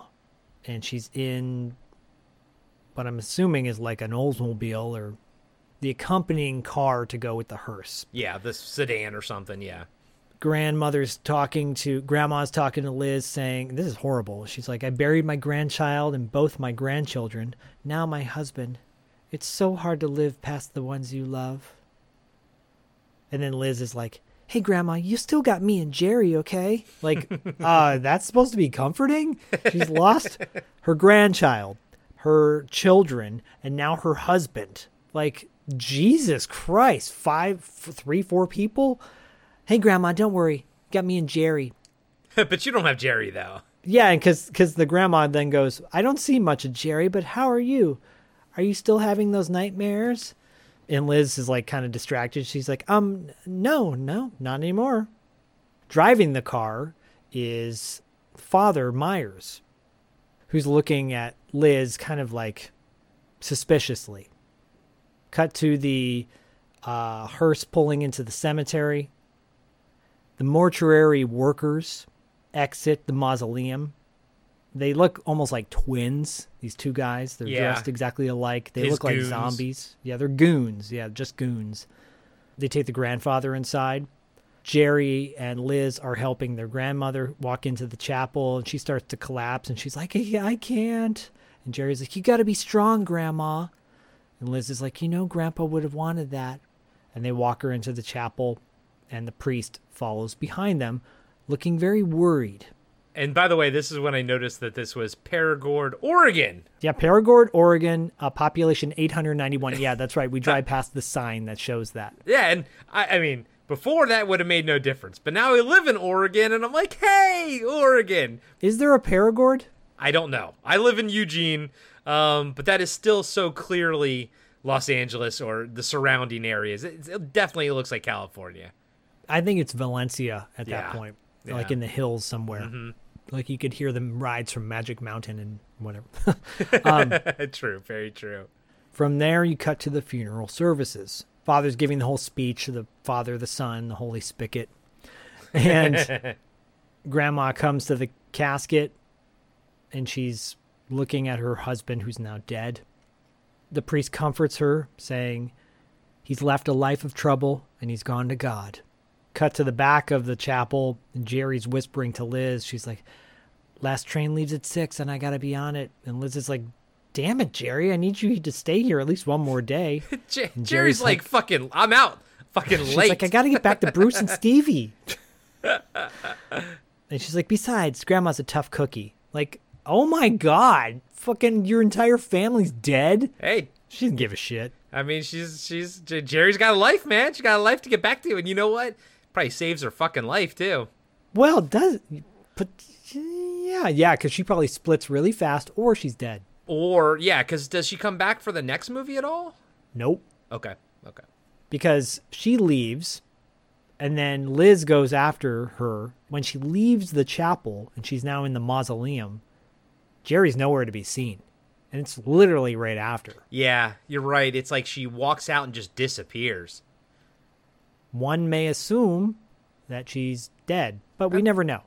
And by the way, this is all a set. Because of the budget that they had, they were actually able to craft this entire mausoleum, the inside of the church, the embalming place later, the room with the white room and everything. Like all of that they were able to build because of the budget that they had in this. Oh, cool. I mean, I love it. It was one of the reasons why I chose to do the other mausoleum movie we did. Yeah, One Dark Night, yeah. One Dark Night, because I love mausoleums. And I thought, where's this? What mausoleum is this at? Because I want to go to that one. But it's a set, so. Yep. Yeah, this so was fuck a set. me, right? Fuck you. So Liz is searching down the hallways, and then she hears like a weird guttural sound. And then you just get a slight flash of one of the dwarves wandering off. She starts to go a little bit further to research it. Suddenly, there's the voiceover in her head, and she goes, it's not a dream. Mike, where are you? And you cut to Mike waking up in the hotel/motel room. And I like the way she figured out it wasn't a dream because she dug her fingernails into the palm of her hand. Great moment. Have you ever done that, by the way? No, but it always reminds me of the priest in jail in Nightbreed who does it, and he kind of slams his hand against like the wall. But that was the first time I'd ever seen it as a kid, and then I became obsessed. I didn't know you could actually do it, so like I started to try to do it and whatnot. You know, I tried to do it too, but I think we don't have long nails. No, I don't think I can't get it. You ever known a guy with one long nail? He would use it to open up. Well, probably snort cocaine. I was gonna say the cocaine nail. Yeah, never known anybody like that? No. But don't a lot of guitarists keep their nails long so they can kind of pick on their Yeah, sure. Sure. I think long nails on guys are kind of gross. Not gonna lie. It's weird, man. It's weird. Just use a pick, man. Use a pick. Yeah. Anyways, Mike jerks awake. He's in bed. And he immediately looks over at Reggie. He's like, she's in danger. And Reggie's like, who? Mike's like, the girl. He found her. And Reggie goes, you said that 6 months ago. He opens up the curtains to reveal a beautiful view. The most fucking beautiful fucking view that a motel would ever have. And I'm like, This place should be like a 5-star hotel, not like a motel with that fucking view right there. And Don Coscarelli, like, he knows it's a view, so he keeps that one. This is all like sort of one shot take type of thing, you know? Yeah, and the camera's like stationary, but then starts to pan in. Yeah. So they're packing up their gear, they're leaving, and Mike's like, I'm certain this time we're close. We're close to the tall man. We're close to the tall man and to her. And they start to grab all their gear, and they walk out. And as they're walking out, the camera stays inside the motel room, but they're now outside getting in the car. And Reggie goes, yeah, maybe, but I'm still betting that she's just a wet dream. And he's like, we're almost there, Reg. Soon, we'll find her and him. And they get in their car, and they go. Yeah, that's a great little shot. Great little scene, you know? Great little scene, dude, yeah. Cut back to the mortuary, chapel, cemetery in Paragord. And to answer your question, I Googled it. There does not seem to be a Paragord in Oregon. Okay, well, thank you for doing that. Yeah, you're welcome. Mystery solved. Now I can sleep tonight. Yes. Yeah, we can all sleep soundly tonight. Cut back to Grandma saying her last goodbyes to Grandpa. It's very sad, very sweet. She's a very good actress, by the way. Mm-hmm. And she starts to walk out of the chapel. And by the way, while she's saying her goodbyes, he takes a big swig from his whiskey flask. He's clearly he's about to do going through some shit. He's going through some shit, and he's about to do something really fucked up. And she says her last goodbyes. He goes up to the casket, and he says, forgive me, Lord, but I must end this sacrilege. I cannot shut my eyes to the things I've seen. It must be stopped. In an instant, he pulls out the biggest fucking dagger I've ever seen. Yeah. And he jams it into the grandpa's chest. Suddenly, you hear a loud gasp. Oh! Turns around with this funny point of view shot from Father Myers. The like close up on his face, like it's very like Evil Dead-esque. That's my note here. The shot of him turning around reminded me of a Sam Raimi shot, and that doesn't surprise me because later there's a Sam Raimi reference in the movie. So I think we've talked before about how writers and whatnot have to cite, their sources and stuff. And I think this is him citing his sources, and his source is, I think, his friend and peer, Sam Raimi. And I think this shot right here of the priest turning around is a very Sam Raimi-esque shot, Yeah, totally agree. And yeah, he turns to look at Grandma, and Grandma's now passed out on the floor because she's fainted at the sight of her deceased husband getting a dagger in his chest. It's like a giant dagger too, like the Kandorian dagger from Army of Darkness. It's like fucking huge. It's huge. Cut back to Liz, and she's walking further down the corridor of the mausoleum. She sees a casket at the end of the hall that's crusted in dirt. And it's like steaming practically. Liz walks up to it and goes to like open it. And before she does that, a hand comes out of nowhere and puts it on her shoulder. She turns and realizes it's the tall man. She goes, "You!" And he goes, "The graveside service is about to begin." She kind of backs away from him and takes off. I forgot to point out, and this is very important, as she's walking down the hallway, she has a little like lapel pin needle that she pulls out of her sweater to use as a weapon. This is something that was very popular, I think, in the 80s. It's like a 3-inch long pin needle with just the tip being kind of closed off and the top of it having like a little like a butterfly or something, or like some kind of charm, adornment, like a charm. Yeah, exactly. And you're right, that is something you don't really see anymore. Feels like a very 80s thing, but she thinks she's gonna use it as like some sort of self-defense type like of a thing. dagger. Yeah, well, she kind of did in a way, because as she staggers off and runs away from the tall man, you cut back to the tall man who has the pin in his finger, and it's jammed through his finger with yellow blood dripping from it, and he goes to lick it. Yeah, that's cool. It's a great effect. Yeah. I mean, it's a really well blocked out shot because you could tell it has to be on the other side of Angus Scrimm's, finger, but he does a great job of keeping his hand sort of at the right angle to like block it and everything. I don't think it should ever be forgotten how good of an actor Angus Scrimm was.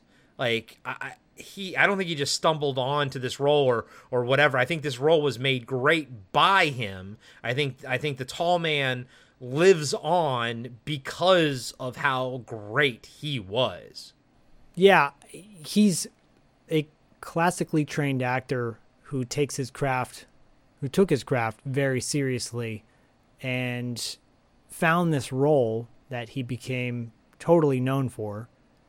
But the reality is he was like a super sweet guy and a very talented man who did other films besides this. But I think, for this to be his legacy, it's not a bad thing. Yeah, I got to back you up on that one. I have heard nothing but the highest praise from fans who've met him when he was alive and said he was so warm and so grateful to his fans that I think that's awesome, man. I think that's really freaking cool.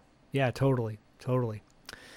We're going to see him fairly soon. He actually is not in this as much as you think he would be. Yeah, no, he's fine. Yeah. It's totally fine. Oh, yeah, no. I think he's in it the perfect amount. I agree. From there, you cut to Father Myers' home, who Father Myers is sitting at his office desk in his study, I suppose. Pretty big a house for a priest. Well, does that surprise you? No, I guess not. Nope. And by the way, I know that house probably was in L.A., but I see a lot of those style of houses up here with like those rock brick pillar things holding up the, the front, I don't know, porch or whatever. It reminds me of a house in Pasadena. Yeah, it does, but those also, that's how some of the houses up here look as well. So I was like, cool. Oh, okay. That it must, to me, I took it away as it must be a Pacific Northwest, overall Pacific Northwest feature. Fits into the Oregon vibe, the fact that it's in Paragord. Yep. A place that does not exist, only in your mind. So he hears some sounds, but he's like drinking himself into, because he's witnessed so many horrible things, right? People getting killed, and he knows you get the sense that he knows what's going on in the town.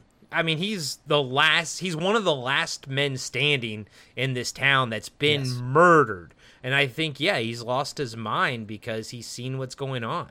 Right. He hears a scratching sound coming from his front door. He goes, that blasted wind. He continues to hear the sound banging against the door. He starts getting pissed off as he's getting drunk. He goes, damn this wind. And he runs over to the door, opens up the peephole, and inside the peephole on the other side of the door is Liz's grandfather pressed up to the door looking at him. It's a shocking moment. Dude, it made me jump the first time I was watching it for my funsies viewing. I jumped. I love this little scene. It's built up very well, and it's like a minute and a half or something, but it's a mastercraft intention and build up. And then even this, I feel like some of the shots here, when he sees it and the kind of camera zooms in, I feel like that was another Sam Raimi-esque shot, but it works beautifully. It totally does. And then if you think about what happens in part three has even more kind of Raimi-esque moments in it. I think Evil Dead-esque moments. Yeah, so after I watched this, I texted Zach. I'm actually going to try to go and buy all of them because whether we cover Donnie C next year or not, I want to rewatch all the Phantasms now. I want to watch part 3 because I don't really remember it all that much. So he kind of leans a little bit more like into that direction in part 3, like the crazy zoom ins and stuff like that. Yeah, and then in part 4 is definitely a misstep, and then part 5 is like hoofa. Yeah. Godspeed. Anyways, from there you cut to Grandma's house with Liz. Liz is kind of shutting down the house for the night, checking in on her grandma, who's asleep in her bed. Medication probably put her to sleep, obviously from all the trauma that she's been through earlier that day. Later on that night, Grandma wakes up. She looks over at the clock to see what time it is. It's like almost 3 a.m. And you see like from her looking over at her nightstand, and then you see that she's alone initially in her bed. Then she turns back to lay down to go back to sleep. And when she lays back down, inside her bed is her husband, who is now a corpse. And he looks over at her. She screams out, "Ah!" And the corpse kind of looks over at her and raises his eyebrows at her. I know. He's cut like, from that scene. That's the end of that scene. He's like, "Why are you screaming, bitch? I'm back, baby. I'm back. Back in the New York groove. These pain pills are amazing." So from there, you cut back to the Hemikuta. Mike is in the passenger seat driving. He's kind of asleep. And as it's cruising down the highway, he starts to wake up. And he drives, and they drive slowly. He's almost like having a dream sequence moment, right? Well, because he's dreaming. And he sees in his dream a woman hitchhiking on the side of the road. That same woman is the dead body that he saw earlier at the mortuary on the table that disappeared.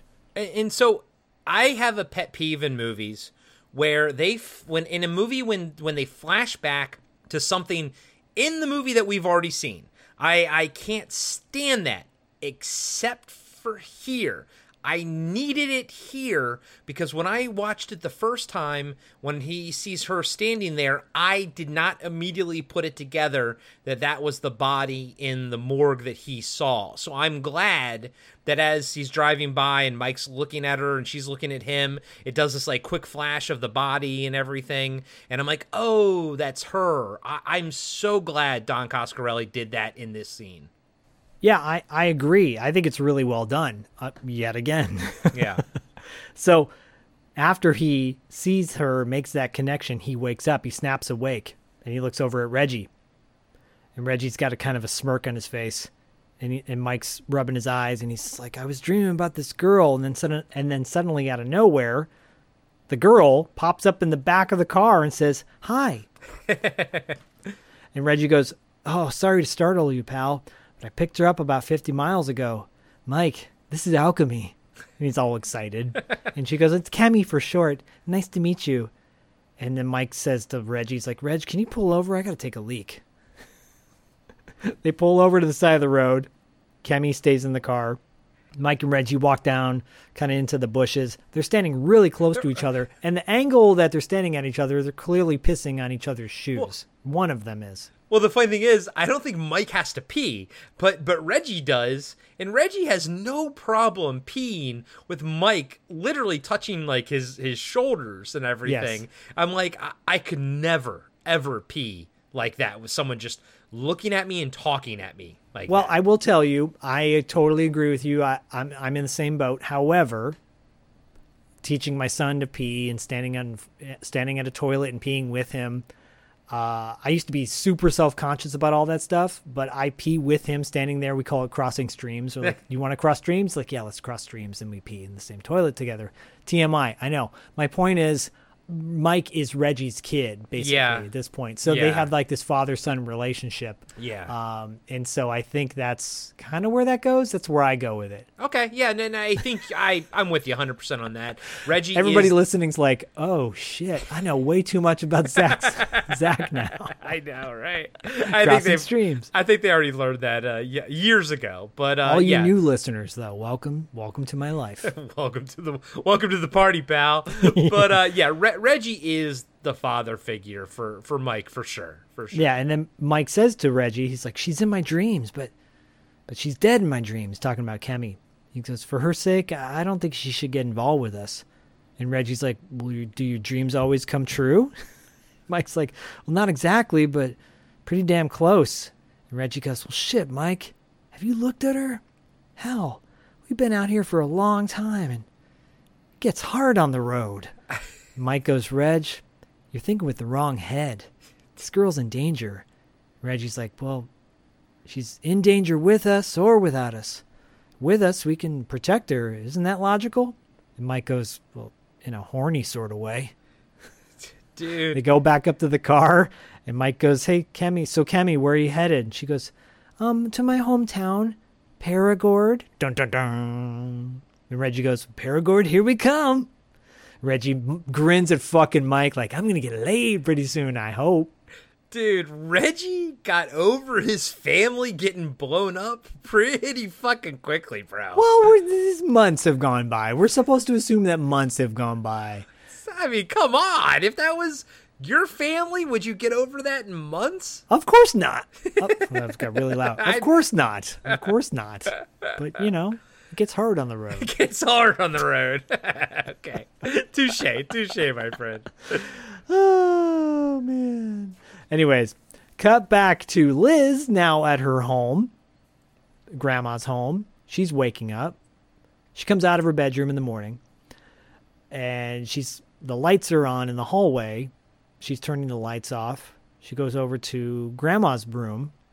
The bed's empty. She walks over to the end table. At the end table is her pin that she stuck the tall man with in the table with the yellow blood trailing from it. And then you hear a voiceover of the tall man saying, if you want her, come and get her tonight.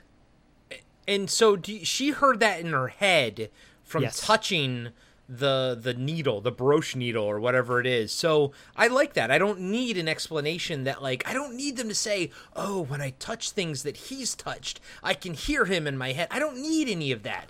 It's just, I get it. She's psychic. Yeah. She can touch that needle, and he basically left a message for her. Yeah, that's all you need. Yep. Again, so his script in this movie, so economical. He just gets right to the point with no fucking fat around the edges. No fat around the edges. Donnie C, baby. Donnie C. Cut back to the downtown of Paragord, which, you know, whatever. It's the original shot from earlier in the movie. Yeah, I know. I picked up on that. There's a car turned on its side. It's fine. I have no problem with it. I got no beef with it either. Kemi's looking out the window of the Cuda. She's going, looks like a ghost town. Things sure have changed since I left. Mike goes, well, how long ago was that? She's like, well, it must be 10 years. Reggie says, we're going to need a place to hold up. And she goes, well, my uncle owns a bed and breakfast on the far side of town. Since you guys have been so nice to me, I'm sure he'll give you a room. And Reggie goes, oh, that'd be great. Big smile on his face again. I'm going to get laid. Yeah, he is. They drive down the road. Cut back to Liz entering Paragord Cemetery. She goes into the cemetery and she's looking around the graves. She finds the grave of one Robert Kopp. No, kidding. I know, dude. It's Alex Murphy. And I was like, and I texted Zach. I took a picture of it. I texted Zach and I go, it's RoboCop's grave. And guess what? It's empty, just like RoboCop's grave would be. Yeah, it says, beloved husband and father, rest in peace. Grave's empty. She's freaked out. You hear the tall man's voiceover say, I've got them both.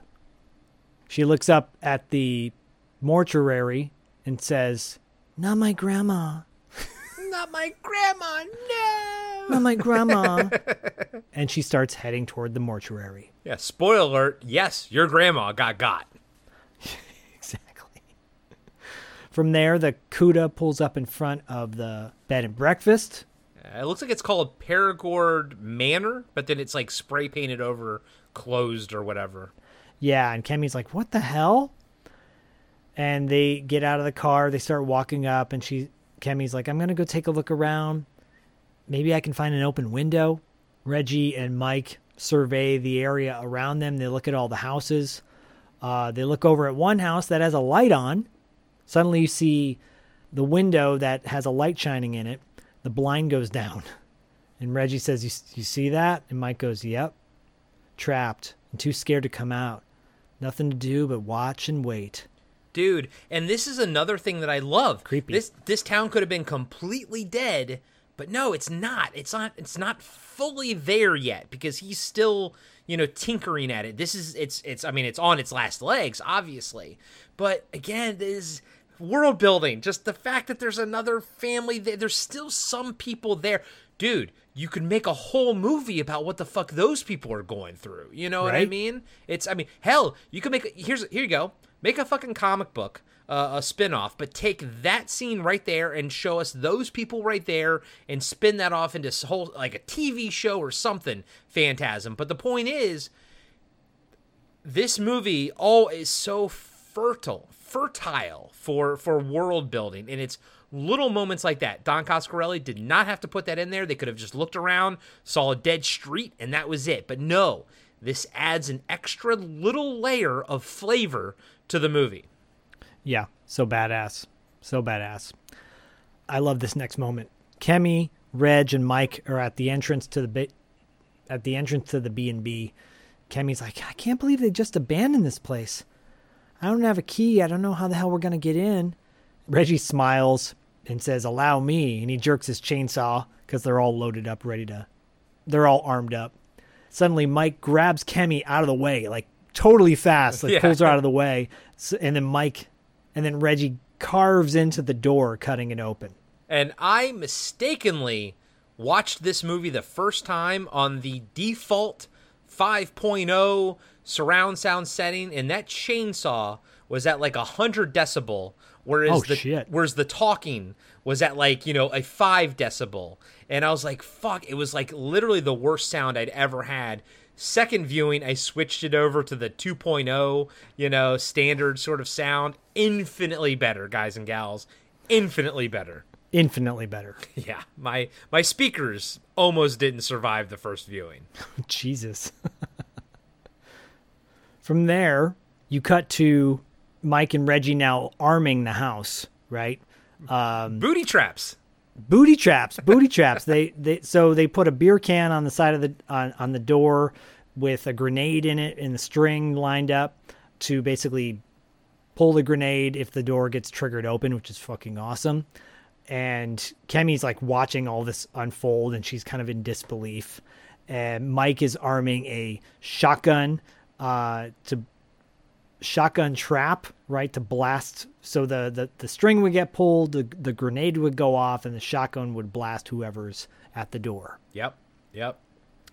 Reggie says to Kemi, he's like, we've been tracking this guy for a long time, and we're getting close. And Kemi's like, sounds pretty weird to me. And Reggie goes, well, believe it or not, you'll sleep safely tonight. She goes, as long as I don't sleepwalk. And she starts to kind of like head up to bed in the second story of their this is a 2-story building. Yeah. Home. And Reggie goes, just stay in bed and we'll be back before dawn. Mike starts to walk out and Kemi kisses Reggie's bald head. And she goes, wake me up when you get back. And he goes, sure. And I like when Mike walks past Reggie, kind of hits him a little bit, and he bumps into him, but also kind of smirks while he does it. And Reggie sort of shoots him a look, And this is when I wrote down, I go, Reggie Bannister and James LeGros, they have really good chemistry together. And Don Coscarelli calls that out in the documentary, the 45-minute one on this Shout Factory Blu-ray. And he's like, look. And I'm sure A. Michael Baldwin would have had great chemistry too, obviously because he knows Reggie Bannister. He's like, but one thing he did really love about James LeGros is that him and Reggie immediately sort of clicked, and it really, really worked. And I think it's so obvious. It is, and it's so necessary too, because if they didn't have the chemistry that they have here, the movie would lose a giant part of its heart. Oh yeah, totally. That's what makes this movie so enjoyable, because you believe their relationship. They've known each other through the fundamental times. Yeah. I mean, obviously, and it wasn't. So Reggie was Jodie's friend, right? Jodie's best friend. So obviously Reggie knew, Michael growing up and everything. Yeah. Right. I love it. Hey everybody, Corey here. I just want to let you know that we'll be right back after these short messages. Hey everybody, I'm Tim. And I'm Dean. And we're the hosts of Talking Back. We're a retro-based podcast covering movies, comics, video games, and more. Check us out every Monday where we hit the rewind button and dig into some of our favorite content from the past. We like to keep things fun, lighthearted, and informative. Do you feel like you need more nostalgia in your life? then check out Talking Back. We're available everywhere podcasts are found.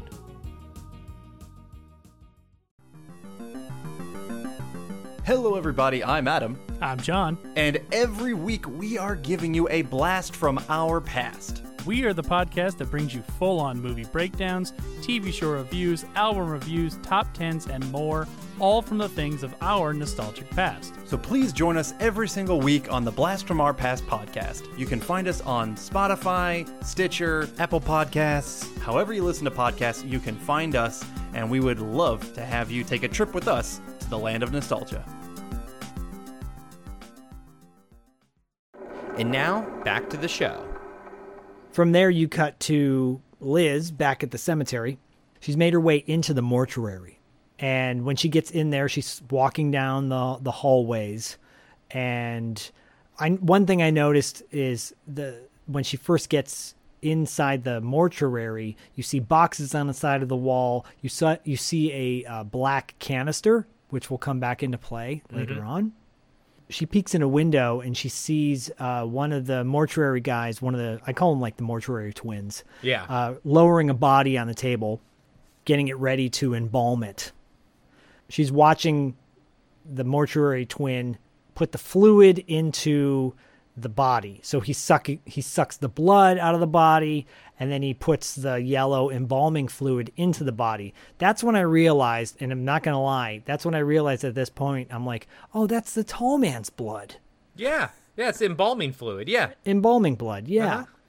Liz is kind of getting grossed out by the whole thing, and then suddenly in front of her down this hallway, double doors open, and you see a gas-masked graver come in, covered in dirt, rolling a casket.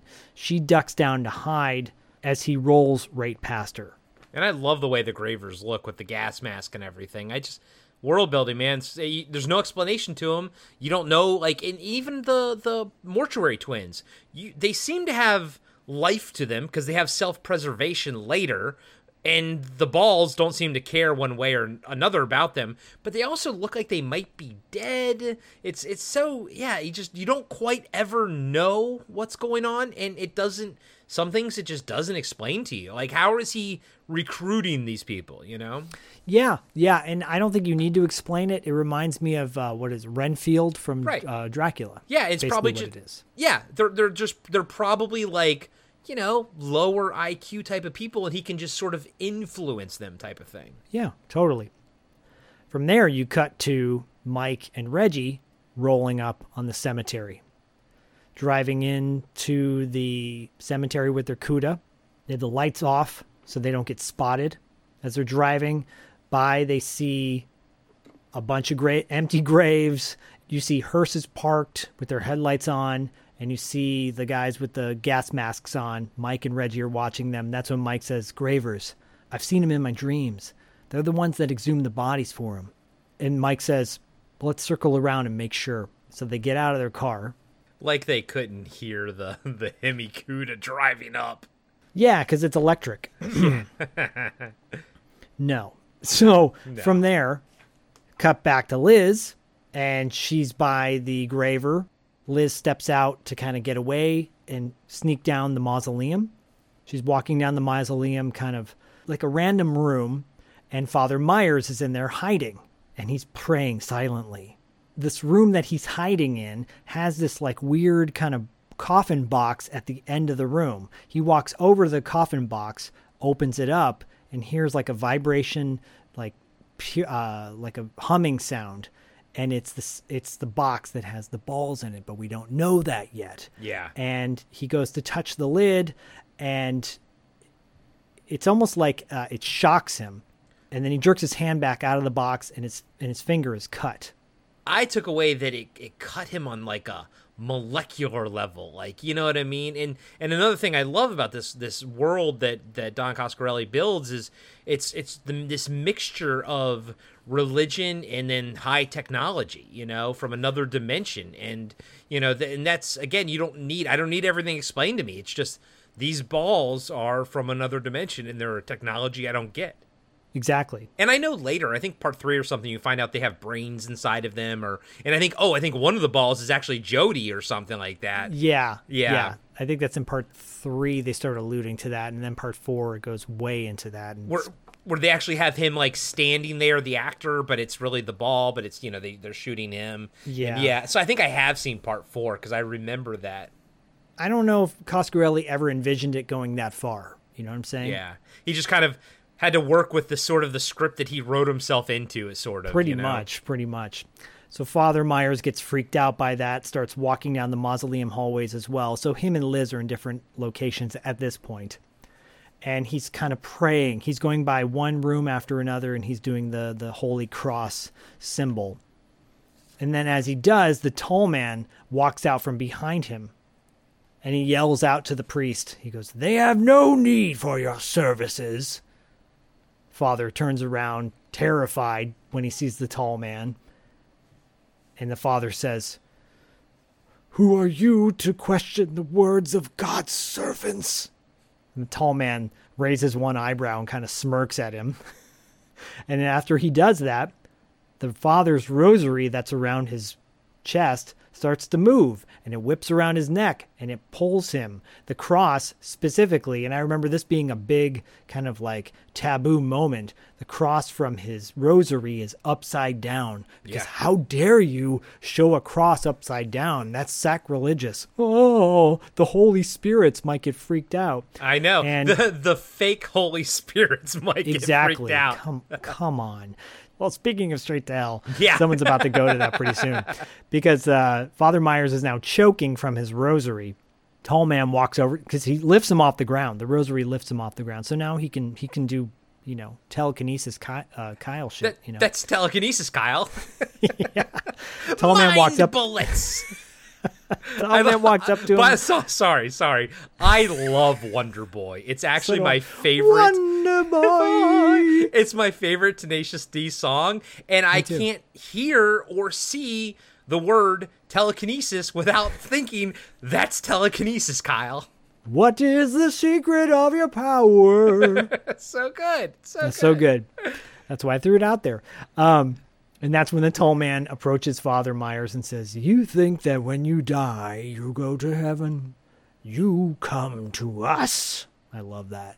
Dude, Tall Man does not say a lot, but everything he does say is fucking awesome. And that is terrifying. Less is more. Because, like, do we all go to that dimension when we die? I mean, is that the inevitable end for all of us? Like, fuck. Like, I hung on that phrase and like those two sentences. I hung on that shit. I'm Me still too, haunted by those two sentences. Such a great moment. It's going to get even better in a moment. Fuck so yeah.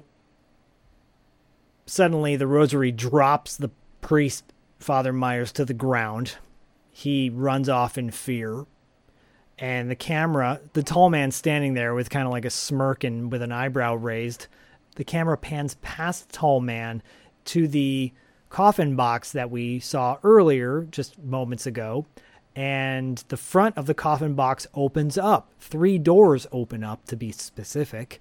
And inside those 3 doors are not 1, but 3 silver spheres. Actually, 2 of them are silver. 1 of them is gold. The center one is gold. Yeah. All 3 spheres kind of roll out on these little shelving unit things.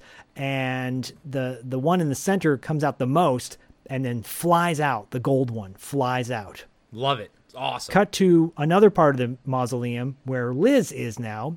She's walking past a corridor. And then that's when Father Myers grabs her, pulls her into the corridor, puts his hand over her mouth to keep her from screaming. And that made me jump when I first saw it the first viewing as well. This got me twice. 2 jump scares got me. These are good jump scares because they don't have the, like, I love Carpenter, don't get me wrong, but he does that. He's the king of the dramatic jump scare with the music kind of spiking, right? Yeah. Doesn't do that here. Father Myers whispers to her, he's like, "For God's sakes, girl, what are you doing here?" She's like, "I gotta find my grandmother." "Your grandmother is gone. He's taken them all. He's harvesting the entire town. Your grandmother, your grandfather, we have to warn people." Suddenly, he tells her to stay put. He's like, because he hears that noise. He's like, what's that noise? Hears that sound. Yeah, he's like, "What's that sound?" He goes, "Hide, girl. There's something coming." And he walks out into the center of the hallway of the mausoleum. Just standing there. And you see the sphere coming down the hallway, flies around the corner. Not the double daggers that we're used to seeing from the original Phantasm, but now this one blade comes out, a spinning blade attached to a long arm going towards the father. We see the point of view of the sphere, which is like in a weird kind of, it's almost like the same colors they used from Beyond when Dr. Pretorius turns on the waves, you know, the brain waves. Just like a distorted point of view. Like a monotone, but it's like red and white versus like black and white, you know? Exactly. Suddenly the blade's coming right towards Father Myers. He turns, it slices his ear off his head in a very dramatic moment. And Father Myers turns his head, blood spurting out, and screams, "Ah!" And it's a cool effect achieved. It's a great effect, yeah. So essentially the actor Father Myers was laying down right there. They turned the camera to the side, and all they did was drop the ball, you know, from top to bottom, let gravity do its work, but drop it so it goes right by his ear, and then they pull with a string, they pull the fake ear off as it goes by. So it looks like he's standing up and it goes from screen left to right, but they're really laying down and they're dropping it. That's awesome. Yeah. It's awesome. Brilliant. And they had to shoot it twice because through a freak accident, not an accident, I mean, not like a physical accident, but through a freak accident, when they dropped the ball, the timing of it was that the ball kind of fell in between frames, so you didn't actually see the ball. And there's really, I mean, that's like a freak thing. There was no way of anyone to time that properly to figure that out, you know? No. And then they get it back and they're like, you can't even see the ball because it just happened to fall in between the fucking frames. They had to redo that shot, but I'm glad they did because I think it was necessary. It's a great shot and it's a great gag, a great effect. It's awesome. I know on the Blu-ray there's deleted scenes, outtakes, and it's a little bit more gory. It doesn't need to be though. What you see on screen is perfectly fine. People and this is actually my favorite death in the movie, and he's going to keep. There's more to it, and I think it's amazing. I think it's perfect the way it is. It's the throwback to the original death in the first one, with the added twist of that new blade. Right. This is the first time you see that new blade, the spinning blade. You're going to see some other blades too coming up. But yeah, Father Myers, who's now Salvador Dali, is freaking out, stumbles to the ground. The sphere goes past him and turns around for another pass. You see a quick shot of the tall man, just kind of like he's the one commanding the balls to go where they're going. I'm speculating, but that's the kind of the theory that I had going. And the sphere makes a U-turn. Suddenly now, instead of the long spinning drill or spinning blade, it switches out for the two classic daggers that are now about to plunge into the forehead of the Father Myers. Shkunk! Into his head. Suddenly the famous drill comes out, drills into his forehead, and you see blood spurting out the back of the sphere. Oh, so good. And I like how when he eventually dies, it's like a switch just gets turned off. Like he's screaming, and then like once the blood ends, you know, he's gone. The life is gone from the body, and then he just falls over dead. Yes. He's dead out. Suddenly, Liz, who's now freaked out, is trying to hide, but a hand reaches out and grabs her. It's the tall man. Jerks her up off the ground, looks at her and says, jerks her off. He says, "Hello again and goodbye." And he throws her like a little child. It's amazing, the shot. He throws her against the wall, like across the hall, and she hits the wall, the marbled wall, and falls to the ground. She looks like a little child. It's hilarious. And it's a great example of what he's capable of strength-wise, you know? Yes. She's kind of groggy, She's kind of groggy coming to, and you hear a weird, like, raspy voice coming from a dwarf that's approaching her going, Elizabeth.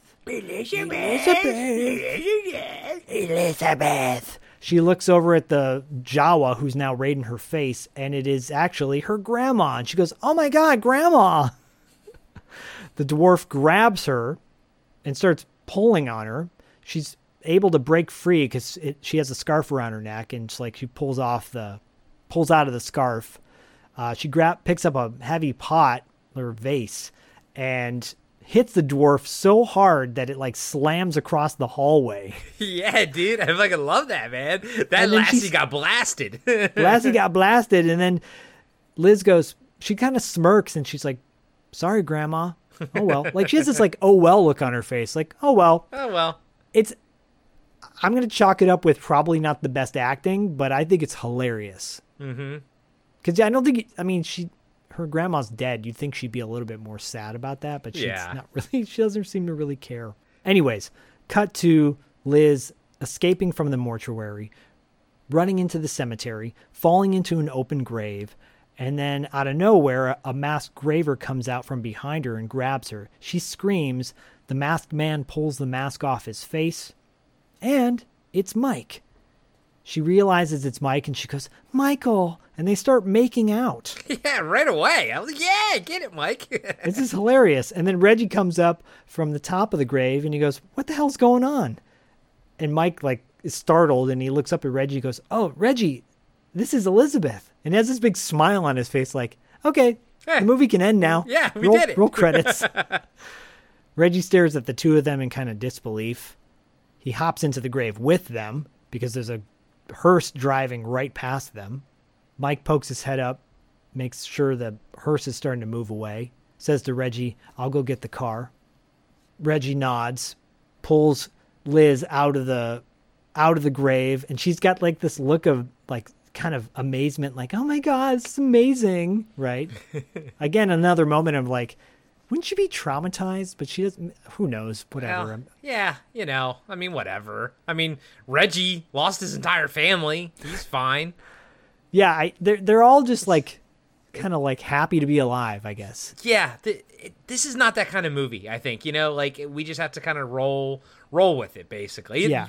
You are, clearly, and so am I, but I think for the viewers, this is not an emotion movie. This is not one where you're going to dwell on your emotions. Exactly.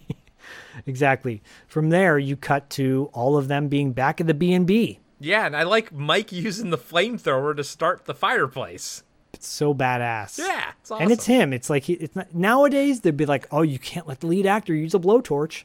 I thought the exact same thing. Every time he fires that thing off, that's actually James LeGros. And I'm like, okay, you would never be able to do that in 2023. Nope. Thank God for 1988. Exactly. Liz is talking about what happened to her family. She's like, he took my grandma, turned her into some kind of, and Mike goes, dwarf? Yeah, we've seen it. We've seen it before. He harvests the dead, crushes them down, and then ships them off to God knows where. And Reggie says, yeah, he got my whole family. And Reggie is like sitting on the couch with Kemi. Mike looks over at the window and makes sure like everything's set up. The traps are all set. Reggie says, I don't think we ought to hang around this place waiting for him to come get us. And Mike says, well, it's only a couple more hours till daybreak, so why don't we get some shut-eye and then bang out of here in the morning?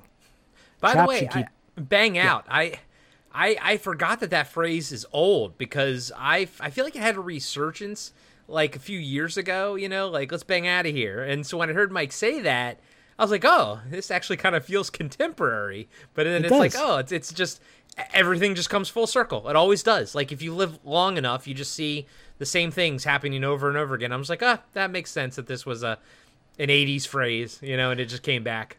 Yeah, the bad things cycle themselves, and sometimes the good things too. Yep, exactly. And bang out's a good one. Bang out is a good one. Well, someone's going to get banged in a second. Because Liz and Mike go upstairs. Liz goes, I could use some sleep. And Mike goes, come on, I'll watch over you. Yeah, he does a great job watching over her. He falls immediately asleep. Yes, exactly. And then Reggie looks at Kemi. They're on the couch together, and Reggie goes, and I'll watch over you. Kemi gets up. She's wearing pajamas. She takes off her top. Sure. And leads him upstairs to bang. To bang Different out. kind of bang out. There you go. From there, you cut back to Mike and Liz asleep. Mike's gun is on the nightstand next to them. Yeah, and this was like, I was like, immediately. He falls immediately asleep. He's like, I'll watch over you. Yeah, right? Didn't last that long. But then suddenly, they wake up. Liz looks over at Mike and says, I love you, Michael, but she's saying it in her mind. And Mike goes, your lips aren't moving. And Liz goes, we're dreaming. And Mike goes, wow, this is great. Yeah, and the subtitle says, we're chaining. And it doesn't say we're dreaming. It says we're chaining. CHAINING. Chaining. Go fuck yourself, whoever wrote the subtitles. Go fuck yourself, Shout Factory. Scream Factory. And then Liz, in her mind, telepathically is saying, we're different, Mike. That's why he wants us. We're the only ones who can see what he's doing. I prayed so hard that you'd find me, and you did. And Mike goes, I know. And so apparently there was a sex scene here, like a dream sex scene that they had to cut. But like it's in the deleted scenes. Yeah, exactly. And like, so basically they'll be making out and having sex like in the woods, and then it'll transition to the beach, and then I think it eventually transitioned to them falling through the air, and then they land on the bed. And I do like how she says, like, that's the safest sex we're ever going to have, because it was just essentially all in their head. That's funny. I don't think they needed to cut that. I think that could have been fun and whimsical. Yeah. But they cut it because ultimately it wasn't for like time or anything. My understanding was it just didn't work. I think they were like, it just didn't work, so they cut it. And I'm like, I would rather that than have it be cut because they're trying to meet some rated R thing. I'd rather just if something be cut because you look at it and you're like, it doesn't play, you know? Yeah, well, and then to go from that silly sex scene to this silly sex scene, which we're about to see. And I like, in having watched the deleted scenes, I like the Reggie Kemi one better. Yeah, it's very silly because you cut to Reggie with Kemi. Kemi's straddling Reg, and she's kissing his head, and she's like, God, Reg, I love your head. And apparently that was something they sort of came up with, because she was like, I mean, you know, she's young, she's beautiful. She's like, why would I be, fucking this old guy? And they kind of came up with this idea that she had a bald fetish, basically, bald head fetish. And this moving forward, this becomes like a gag in the Phantasm movies, because in Phantasm 3 he has another silly sex scene as well. Yeah, with the that's with the African American girl, right? Yeah, but prior to that, something else. Okay. And I believe so. I think so. It's been a while. It's been a while. So from there, yeah, she's right. She's still got her underwear on. He's still got his pants on. It's safe sex. It is, but I think we're supposed to believe that they're actually having sex, though. Yes, and she's riding him like a cowboy. She's riding him like a cowgirl. She's lassoing, and he's kind of freaked out, but also turned on at the same time. And she's like smacking his head, beating his head, and apparently after this scene that they filmed, like his head was all bruised and everything and whatnot. Well, that tracks. Suddenly they hear this loud explosion, and Reggie kind of throws her off of him, and she's like, what? Reg? Like she didn't hear that explosion. Right? Doesn't seem to even care. Reggie comes out of the bedroom. Mike comes out of the bedroom. They look at each other. They charge downstairs. The door grenade has been triggered. The shotgun has gone off. Reggie has the chainsaw and Mike's got a gun. They walk over and they realize nobody's there. And Reggie says, Kemi's uncle must have had a cat or a dog. I can't tell. And they look up, the camera pans over to the wall near the door, and there's a big explosion, like something exploded on the door. It could have been an animal. It's blood and hair and fur. It's great. Right? And at that point, Mike's kind of disgusted, and he's like, Reg, who are we kidding? I'm a 19-year-old kid, and you're a middle-aged, bald ice cream vendor. And Reggie goes, thanks, Mike. It's great. I loved it. He just fucking put it all on the table right there. Mike goes, we can't stop. We can't kill him alone. No way. And Reggie's like, what about our families? Are we just going to forget about them? And Mike gets serious. He goes, we'll never forget about them. But Reg, we have other people still alive who are depending on us. Cuts from there. You cut to Liz putting on her sweater and looking out the window of the bedroom that she's in. She looks out one window, doesn't see anything. She looks out another window, doesn't see anything. She looks out of the third window, and the tall man appears out of nowhere, smashes through the window, and yanks Liz out with him. Yeah, that was cool. I liked it. I mean, I saw it coming, but I liked it. You knew it was coming. Yeah. And I'm glad they went through with it. Yeah, me too. Yeah. From there, Mike and Reggie run upstairs, but it's too late. Liz is passed out in the trunk of the hearse, and he drives off with her. Cut to the front of the B&B as the tall man rolls away. Reggie says, I'll get the gear.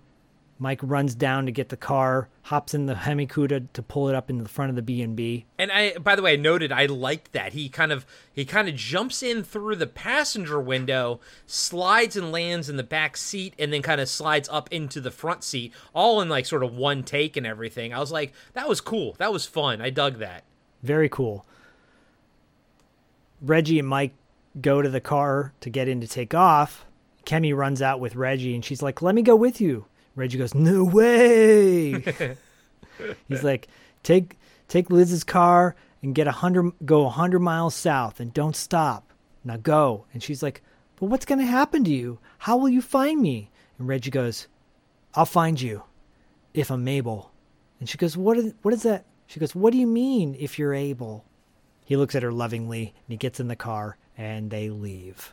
It made me think of Night of the Living Dead remake, where he's like, just do what I tell you to, and then, give her a kiss and runs off, or something. Yeah.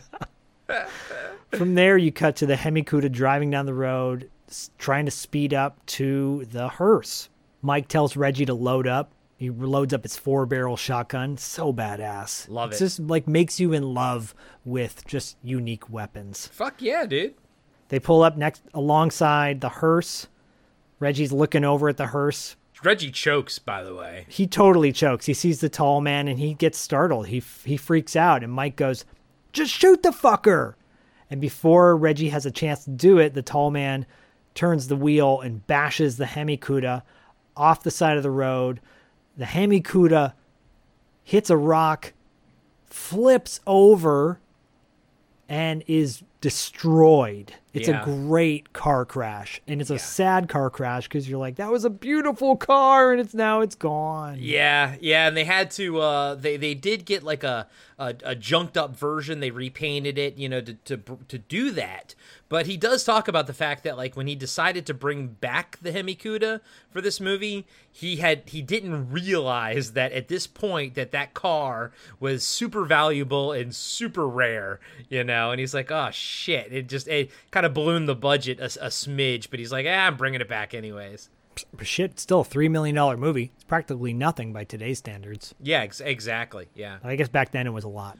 Well, I mean, I did this math one time on Cartwright because we were talking about something. It's at this point, it's probably doubled. I would say $3 million back then is probably like a 10 or 11 mil movie now.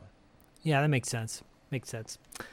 From there, you see the hearse drive off to the Perigord Cemetery.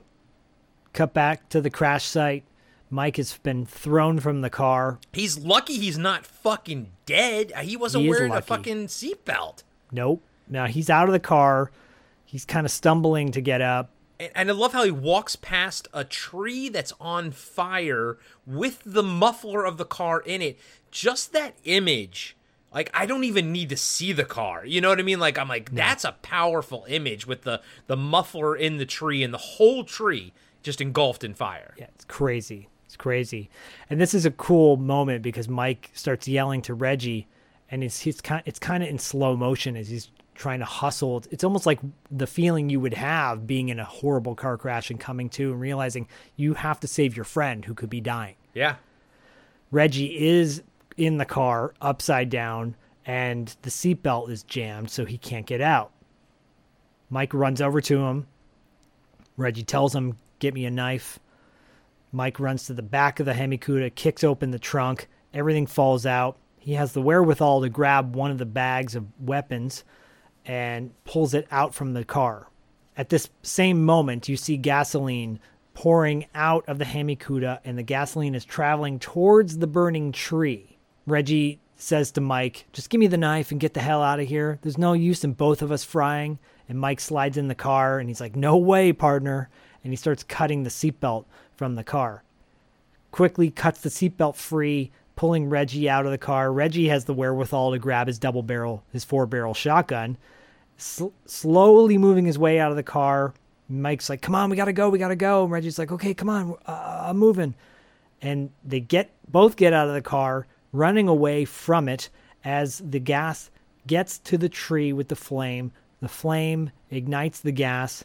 Flame travels back to the car, and there's a huge explosion from that moment, sending Mike and Reggie to the ground. Is the Hemi-Cuda in part 3 at all? Yeah, it comes up in every movie moving forward. Okay. So it's like, how did they get the car? Well, they got another Hemi-Cuda. So it's kind of like Max Rockatansky's Last of the V8s, the car that in Mad Max, it's in all. Even if it gets blown up, it'll come back in the next one, Yeah, and it does. And it needs to, because the Hemi-Cuda now is as much of an extension of them, as anything else, Moving forward, though, based on the ending of this, it's a little implausible. Just like, well, the car was destroyed. At least they could mention that he got another one. Yeah, and if I don't remember to ask later, I'll ask it now. Do you just go Phantasm 1, Phantasm 2? Is that sort of your headcanon? Yeah. Because sadly, I'm like, Reggie's dead. Yeah, I know. The way it's portrayed at the end of this, yeah. Yeah, he's pretty carved up. Okay. Sadly. And I don't want that to happen, but that's the case. What are you going to do? Anyways, from there you cut to Reggie and Mike on foot heading toward the mortuary. They're close. Yeah, it's funny because it's like they were almost like right next to it or something. Yeah, they were so close.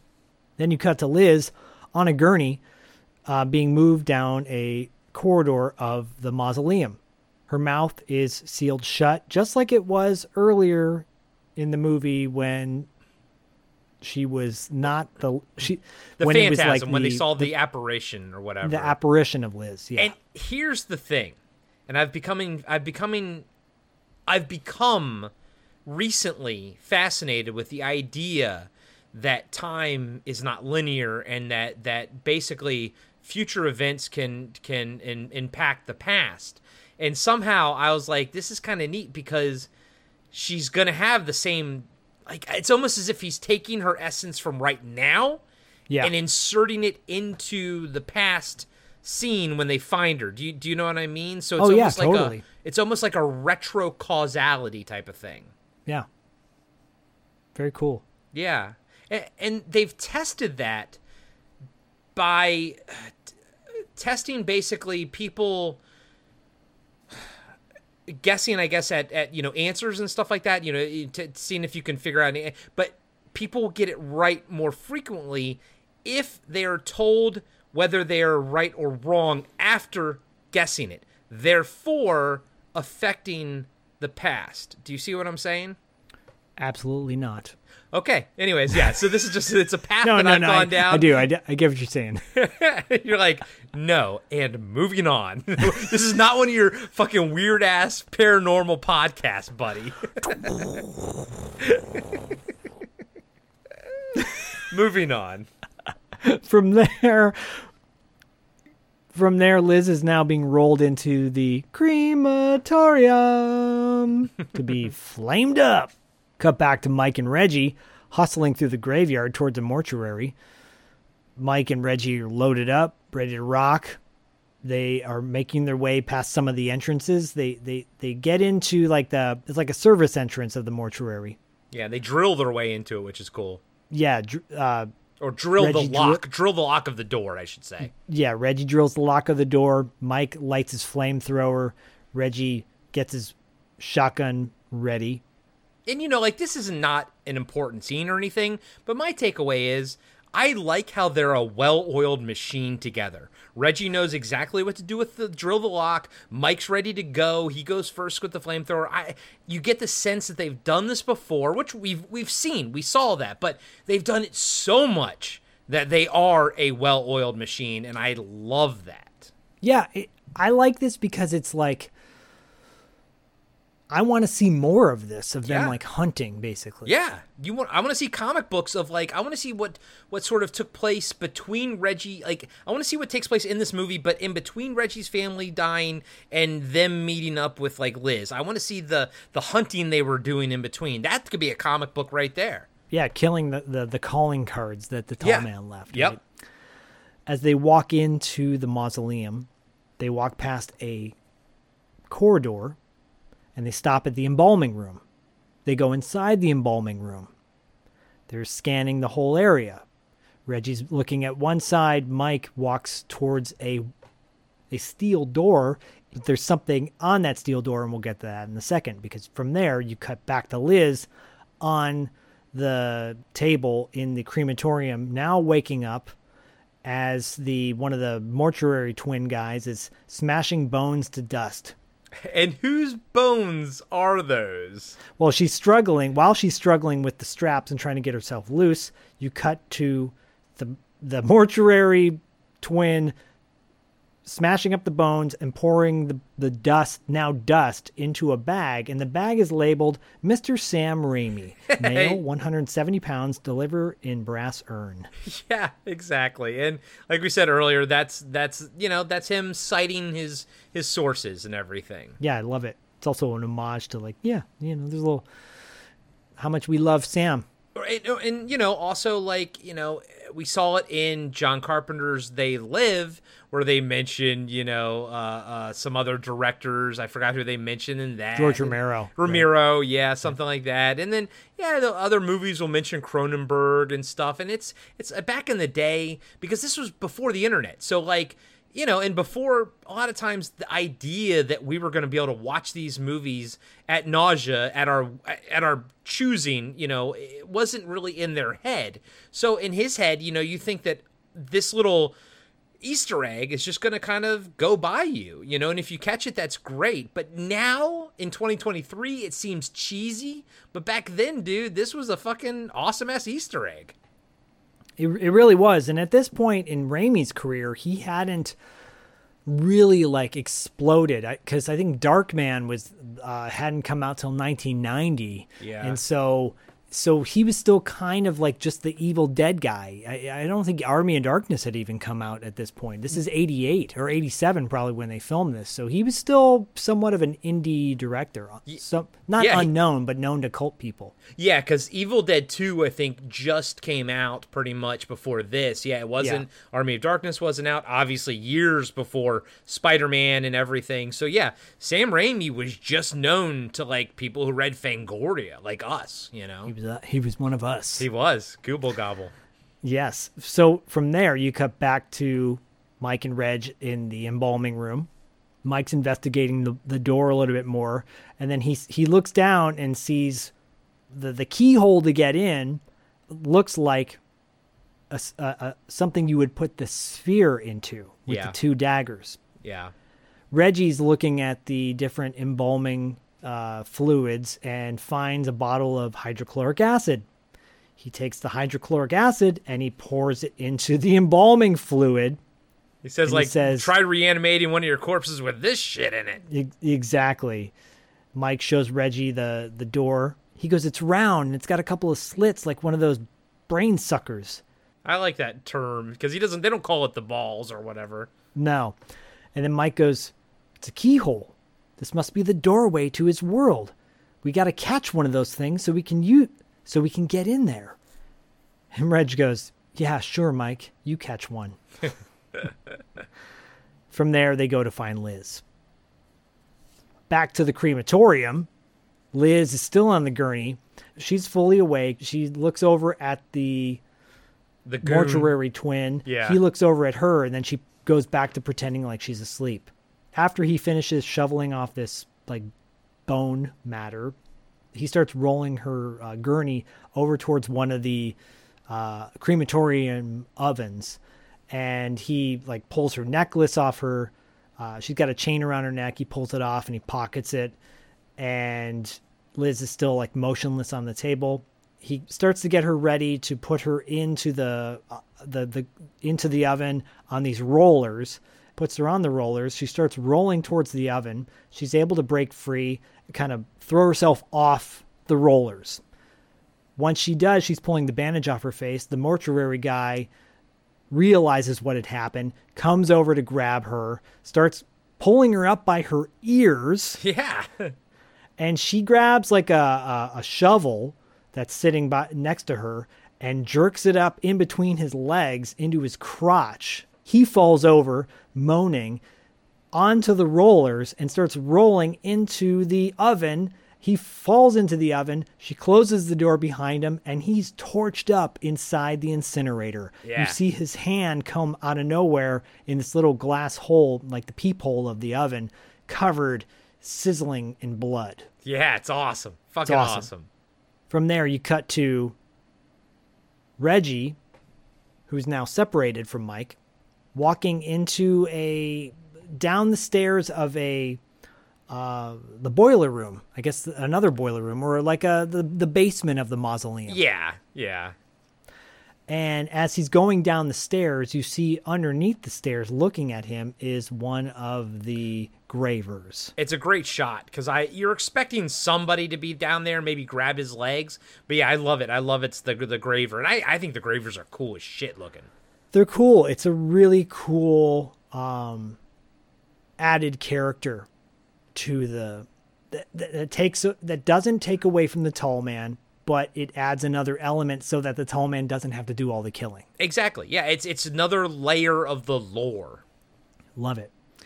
From there, you cut to Liz quickly moving out of the crematorium, and suddenly the silver sphere is whizzing down the hallway. It whizzes right whizzes flies by her, right? With its blades protruding. You see a brief kind of point of view shot of the ball as it's going by Liz. She like jumps down to get away from it. Mike leaps out of nowhere and grabs her. Well, he tackles her to get out of the way. Yeah, she's running away from the sphere. He tackles her so she doesn't get hit by the ball. It turns around for another pass to go towards her and now Mike.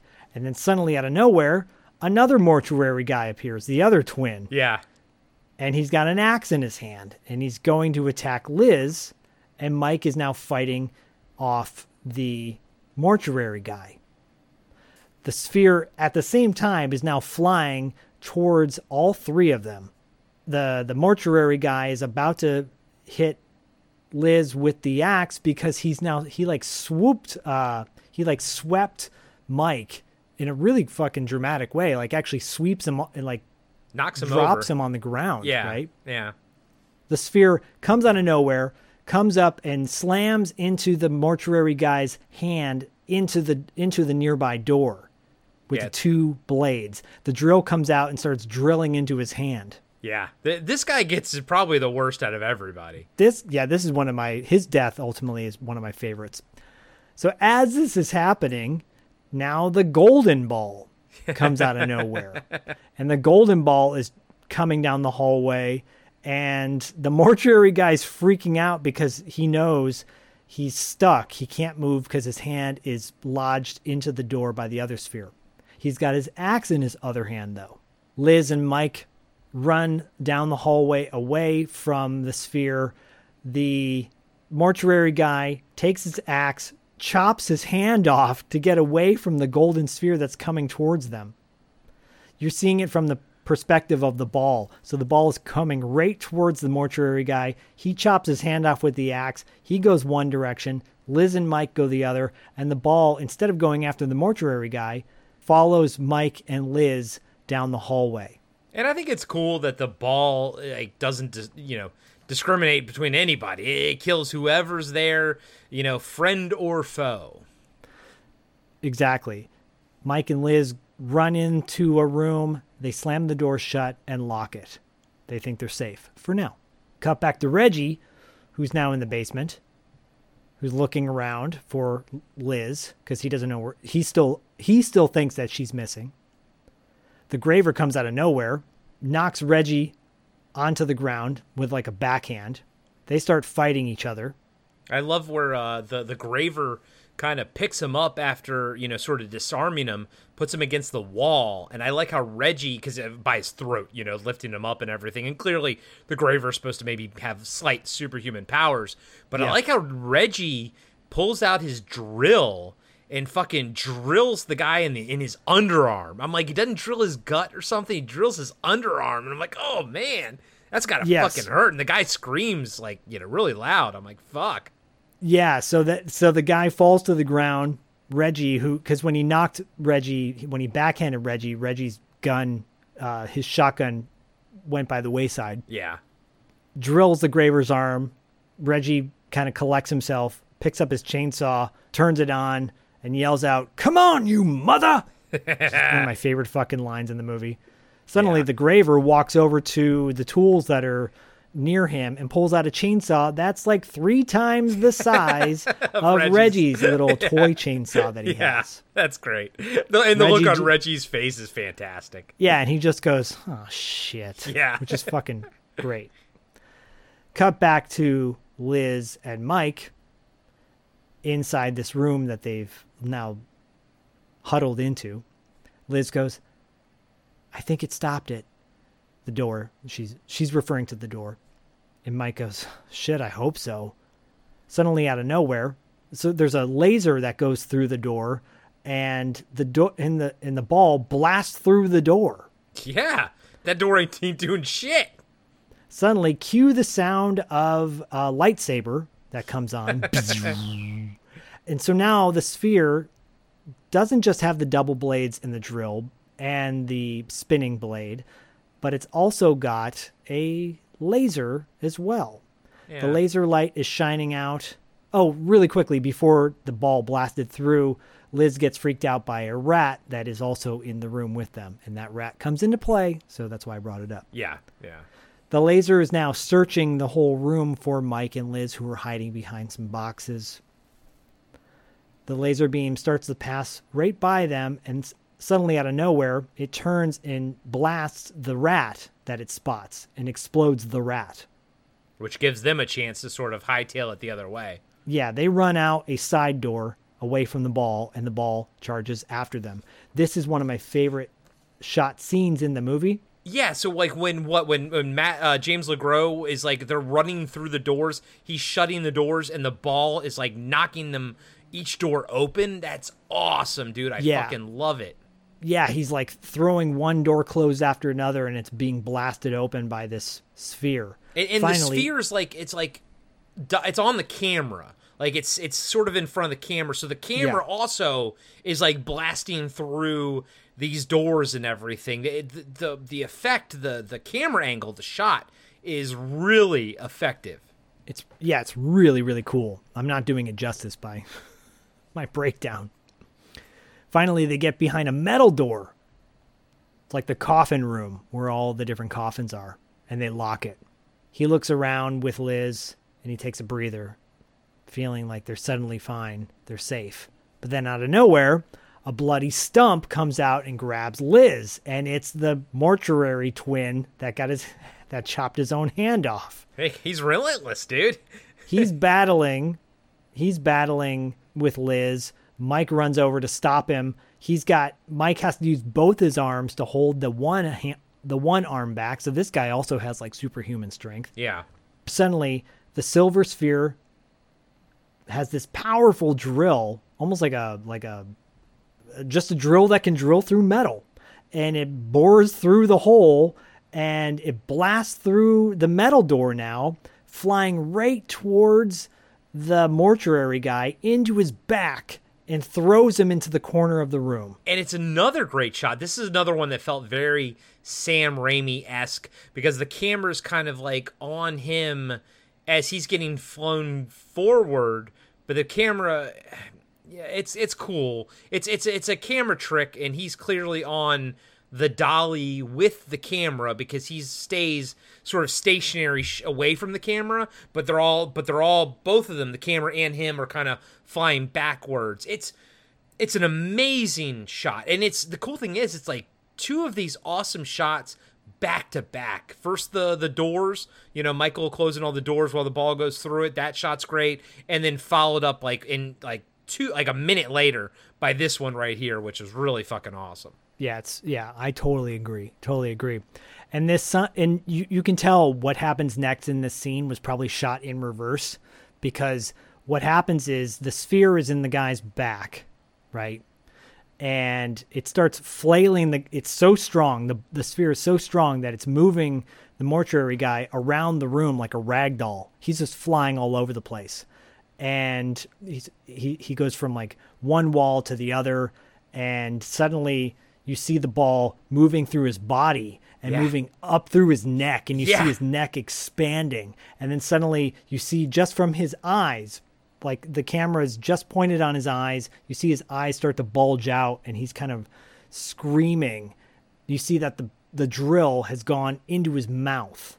It's awesome. It's such an amazing effect. Like, it looks fantastic. I love it. He's now motionless. And I think the reason it's my second favorite kill is because I'm not quite sure that he's alive, That's why I think I like the priest kill better, but this one's good. And they did, unfortunately, have to cut some effect stuff of, like, you actually seeing the ball go inside of him. They had to cut that and everything. But what's left is I don't really think that I like this version. I have no beef with it. I don't need to see any more. It all works for me. Whatever was cut, I'm fine with, man. I don't need it. I know people have often complained, why aren't we getting the director's cut? Why, sometimes there's a reason that there's not a director's cut. Sometimes there's a reason to just have it be the way it is. Yeah. It's totally fine. And side note, with Cyborg. Yeah, it's like fucking Cyborg. Save that for Wrap Up After Dark. If you guys want to know I have some very juicy things to say about Jean-Claude Van Damme's Cyborg, because I just talked to someone about that movie. Oh. I'll save that for Wrap Up After Dark. Corey Okay. will be the first one to hear it. So sign up to our Patreon and then listen in to our Wrap Up After Dark episode, because I'll mention it then. Okay, I'll make a note when I'm editing this episode to bring it up while we're recording that. So the body slams against the wall. He's faced, the mortuary guy's faced into the wall. You don't see the ball yet in his mouth. Mike comes over, pulls out his 45. Once again, that badass 45. He must have loved that, by the way, because every time he pulls that 45 out, he looks so badass. Walks over to the body, grabs the mortuary guy by the shoulder to turn him around, revealing that the ball is now stuck in the guy's mouth and it's still trying to move, but it's like lodged in his teeth and his lips and his jaw. And it's like the spikes are coming out the side of his face, and because it's got this other blade component, which is like basically a blade that goes around the entire ball. Yeah, that's what kind of ground into him. And I remember seeing this image in Fangoria, and I didn't know the movie, so I was like, I thought maybe this guy was like a normal Joe. I didn't know he was like a bad guy, but I remember seeing that image of the ball in his mouth and everything, and just being like, so ooh, gross. That's wild. It's wild. Liz says to Mike, she's like, let's go, Mike. And then he turns and looks at her. He's like, are you okay? Like, of course she is. She's fine. Just fucking go. So they get out of the room and split. Cut back to Reggie, who's still having his chainsaw battle, which reminds me a little bit of Texas Chainsaw Massacre Part 2. Yeah, of course. The Graver is charging Reggie. Reggie kind of climbs up the shelving of this in the basement, and the Graver revs his chainsaw up on Reggie's chest, and it cuts through his shotgun shells and his drill bits that are hanging on his chest, and those straps fall by the wayside.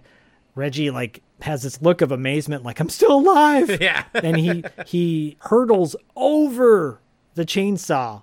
It's a really great moment, great stunt for Reggie Bannister. He hurtles over the chainsaw, just barely missing his wang, and he gets on the other side of the Graver.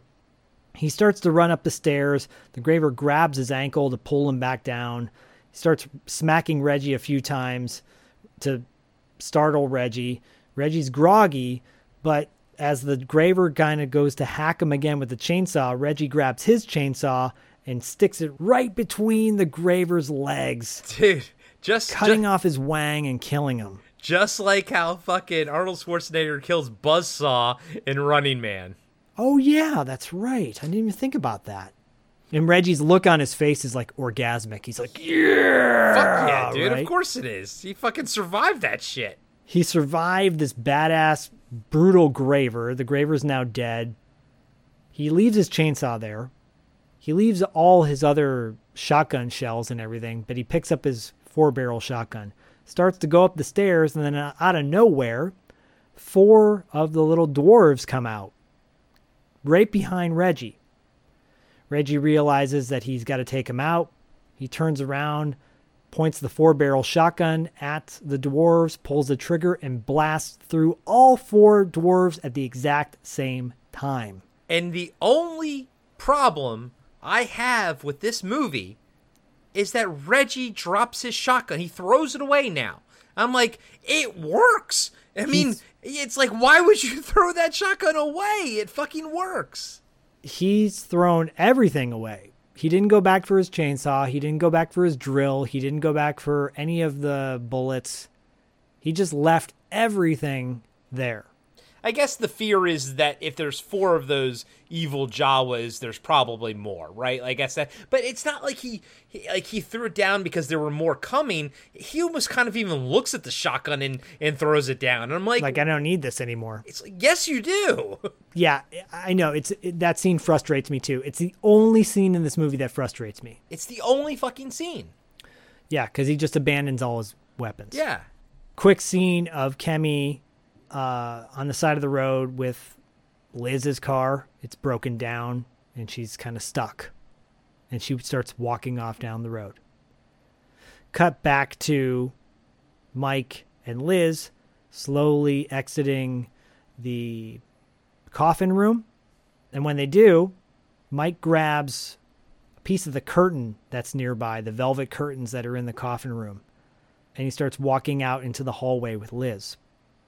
They walk past the door where the severed hand was from the mortuary twin. And he says to Liz, wait a second. And he walks over and he puts the velvet curtain piece over the ball. And she's like, what the hell are you doing? And he's kind of tugging on the ball, keeping the hand. He's trying to dislodge the ball, but also keep the hand intact on the ball because he says, as long as the ball's embedded in flesh, it's safe. We might need it later. After he does that, pulls it free, he starts to move out with Liz with him. And then out of nowhere, Reggie grabs them. He goes, hey! Scares the shit out of them. Bastard, you bastard. And Reggie says to Mike as he's looking at the hand, the hand in the velvet wrap or whatever, he's like, where's the rest of the guy? And Mike says, I'll tell you later. And then this is funny because he he gives the ball hand to Liz so he can get his blowtorch. He says to Liz, here, I'll trade you. He takes his blowtorch from Liz because Liz has his blowtorch all of a sudden. Yeah, I guess because he was popping the hand off, you know. Yeah. So he takes the blowtorch. He gives her the hand with the ball in it, and then she's holding it, and she looks at it all gross, and she hands it to Reggie, and Reggie's like, ugh. It's really a funny moment. It's like hot potato moment, right? Yeah, I enjoy it. A little bit of levity. Yes. There's a quick cut to Kemi finding the hearse, and it's empty. She hotwires it, which I think is cool that they showed that she knew how to hotwire shit. Because she's been on the road for 10 years, right? Yeah. Hitchhiking. Of course. And she's got a big smile on her face, and she drives off. Cut back to Reggie, Mike, and Liz in the embalming room. This is when things get real. Yeah. I kind of tracked the time, and this movie was very like everything happened at the exact like the first act ended at the right moment, the second act ended, now we're like 10 minutes, exactly 10 minutes left in the movie, and it's the climax, of course. It's the climax. So you get to see the moment we've all been waiting for. Mike has the ball in the hand. He's able to like dislodge the ball from the hand and quickly shove it into the keyhole. And as soon as he does, the room that has been sealed up opens up to reveal the gateway to the other dimension. And what a cool set. It's like this white room with those two pillar things, those two metal sound pillars. Tuning. No, they're not tuning forks, but they kind of like they hum or something, They are like tuning forks, though, because in the original one, this room looks just like it did in the original. Yeah. With a few added details, like all the canisters of all the gross dwarves. Yeah. But it's essentially the same room, which is great. They kept it the same. Okay. And the tuning forks in the original one, Reggie like has a moment when he's jamming with Jody where he uses the tuning fork, and so he realizes, oh, if I put my hands on top of these two things, I can cause them to stop. Why they didn't do that in this one? Well, actually, they don't have a moment to do that. Yeah, they don't. And you're right. That's an image that is in my head. I know I've seen it with Reggie with his hands on top of the two fork things. Yes, yeah, the two little poles. At this point now, the three of them are standing in the doorway. They walk in. Mike has his 45, Reggie has the blowtorch, and Liz walks in with them as well.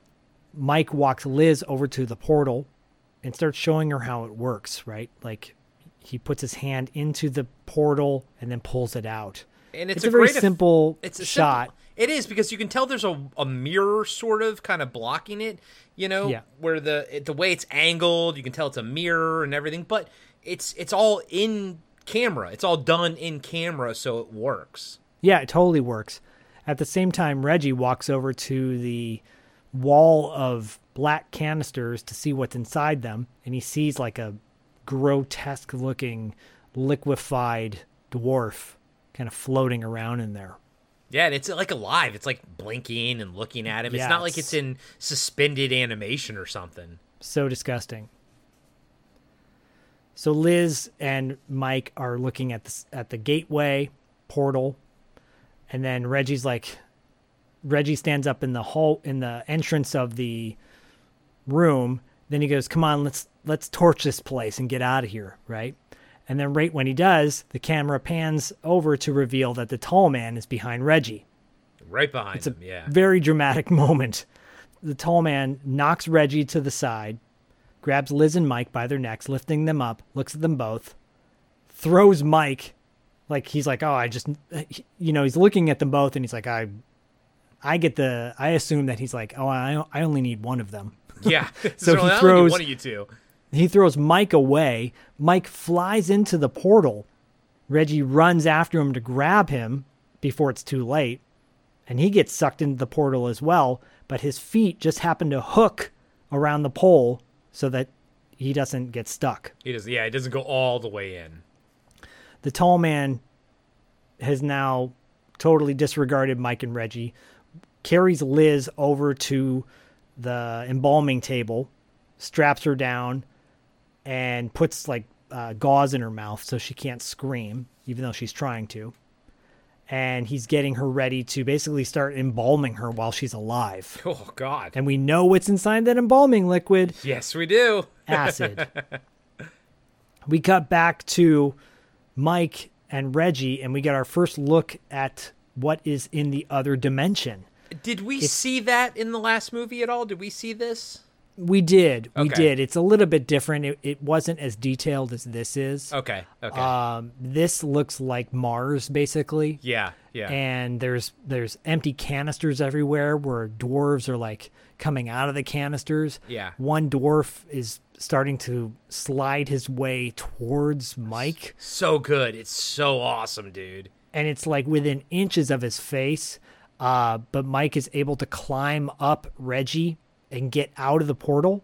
He's now out of the portal, kind of coming to, because it's like basically they can barely breathe. Yeah, because it's an alternate dimension, I imagine, and you Yes. know, and they're trying to talk, and it's like all distorted and everything. Yeah, Yeah. You get the sense that it's a very inhospitable environment. Exactly. Yeah, Mike has now climbed out, and now that weird, grotesque-looking dwarf, liquefied, slimy one is moving towards Reggie, and it's almost in his face. It's like inches within his face. Yeah, it's like it's about to touch him. I love it. And then Reggie gets pulled out. Reggie's screaming, ah, because he's so good at screaming, and Reggie gets pulled out just in time by Mike. That's And they're all. both Yeah, you're free. right. It's that dwarf thing and I love how its eyes were closed. It looked a little different, and I love the way it looked. But yeah, it was on top of Reggie when he got pulled out. So gross and so cool, and I wanted to see more of that. Yeah, and I'm sure. I mean, I think Ravager gets into that stuff probably a bit more. I mean, I've never seen it, but I mean, everyone wanted to see more of that when they saw this movie, I'm sure. Of course. At this point, the tall man is about to stab Liz in the neck with this giant embalming needle. Oof. And right before he does, Mike yells out, "Hey!" to the tall man. Tall man stops before he jams the needle in her neck, looks over at Mike, who's standing right by the entrance to the portal room, has his hand on the sphere, and says, "Suck on this." And he pulls the sphere out, and the sphere flies right at the tall man, jams its blades right into the tall man's head. Awesome. And starts So fucking drilling awesome. into his head. Yeah, it's so cool. Fucking cool. The minute it does, it starts spurting out yellow liquid, and the tall man's starting to scream. But then he grabs the ball, and he crushes it like a piece of tinfoil. In fact, it is a piece of tinfoil that he throws on the ground. Mike and Reggie are like blown away that he's just crushed this silver sphere. And then now he's got this big hole in his head, right? He grabs Mike by the throat and he lifts him off the ground. Suddenly, in the hole in his head, this weird creature comes out with these weird hooks and starts trying to like swipe at Mike's head. And this reminds me of the little weird fly creature thing that came out of the tall man's finger in the original Phantasm when he slams, when he cuts the tall man's fingers off when the tall man's trying to grab him. Okay. Anyways, I think that's like a kind of a callback to there's these weird creatures that live inside of the tall man. And I love it. I don't need an explanation for it. Give me all of it. Give me all the weird shit right now. Right. So this thing is like trying to slash at Mike. And then fortunately, Reggie, who's still fully aware and resilient, grabs the spike that was going to get shoved into Liz and shoves it into the tall man's back. And Liz turns on the embalming fluid, which is hydrochloric acid. Yeah, and we get a great effect of the tall man starting to fucking melt, dude, from inside. So Mike falls to the ground, but in the process of doing that, he rips the weird thing that was in the tall man's head out. Yeah. And throws it on the ground, which is a great moment. And now, the acid is eating through the tall man. Tall man's screaming. Rightfully so. You see him just melting. Yeah, his hand It's fucking melts awesome. off. I love that shot of the skin melting off his hand and everything. Yep. Reggie has the blowtorch. He says, "Come on, let's get the hell out of here." They start torching the entire room, which is awesome. As they're making their way out of the embalming room, they're really close to the exit. They're torching the entire mausoleum. When they get out of the mausoleum, who happens to drive up but Kemi in the hearse? Get in, guys. She yells, "Get in!" Mike and Liz get in the trunk of the hearse. Or the back, yeah. The back where the coffin is. would go, yeah. Reggie gets in the passenger seat. They drive off as the mortuary burns down to the ground. As they drive off, they're all excited and happy. Mike and Liz are like looking at Reggie and Kemi through the little peephole window, kind of like they have on, in limousines and shit like that. Yahoo! We did it! Reggie's like, "We nailed that son of a bitch!"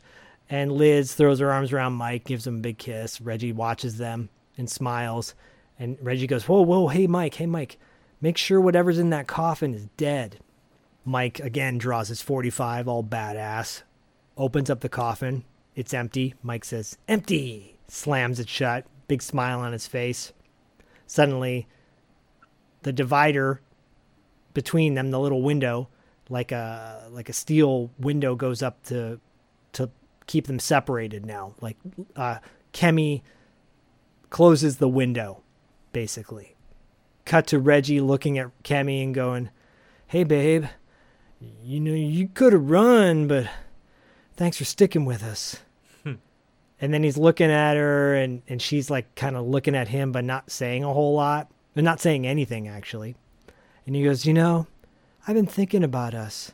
And she's like playing with her hair, but as he says that, she pulls a big chunk of her hair out of her head, and he freaks out. Yeah, because it's a giant. I mean, it's a massive piece of just skin just ripped away. And that image is burned into my brain from the first time watching this movie.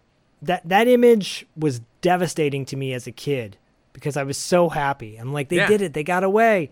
Oh, no. Don't do what you're about to do. But they do it. Cut to the exterior of the hearse. You see it swerving around. Reggie's screaming. Mike and Liz in the back of the hearse look at each other while they hear the screaming go on. Suddenly the hearse stops. I like that you don't see what happens to Reggie right there. He, like, after the hearse stops, there's like a beat, and the Mike and Liz are kind of looking around. Then all of a sudden Reggie, appears at the back window, and he's so fucked up, and it's a little bit of a jump scare, but it's just he's so messed up. And at this point, I mean, you're like, my God, is he dead? I mean, if this is the last movie you watch, my takeaway is that, yeah, he is dead. Yeah, his face is all carved up from looking like something just like scratched the shit out of his face. Yeah. He's saying like, help me, and then kind of flails off to the side of the road where he's looks dead on the side of the road. Yeah. Mike yells out, "Reggie!" The car drives off.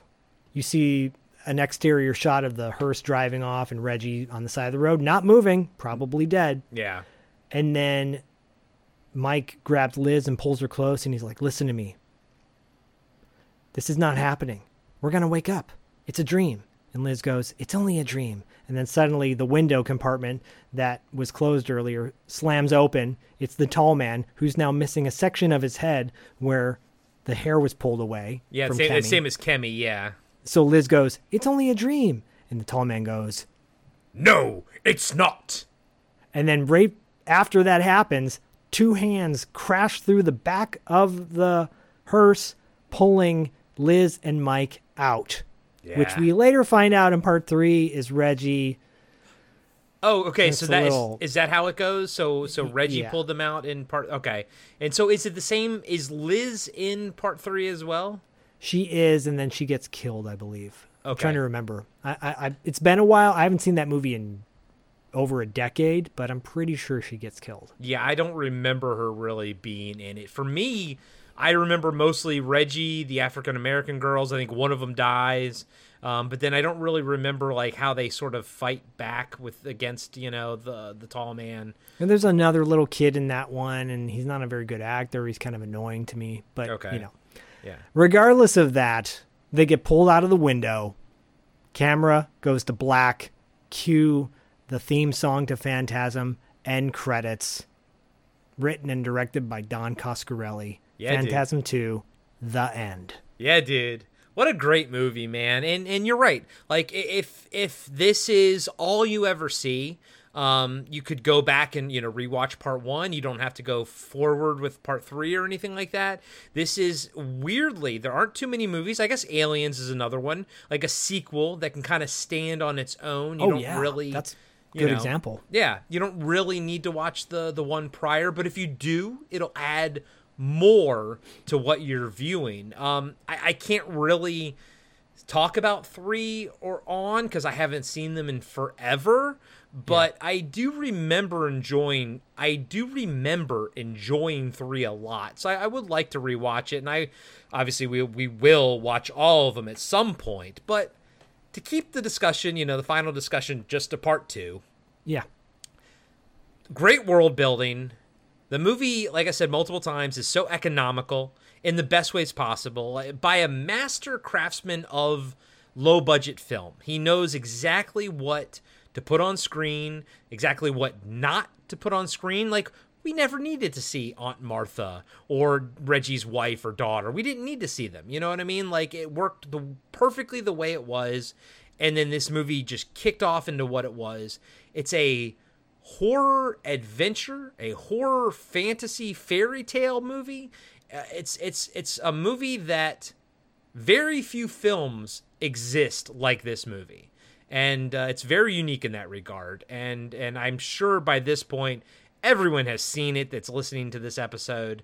But if you haven't, go check it out. If you haven't seen it in a while, go revisit it. I gotta say, I love James LeGros.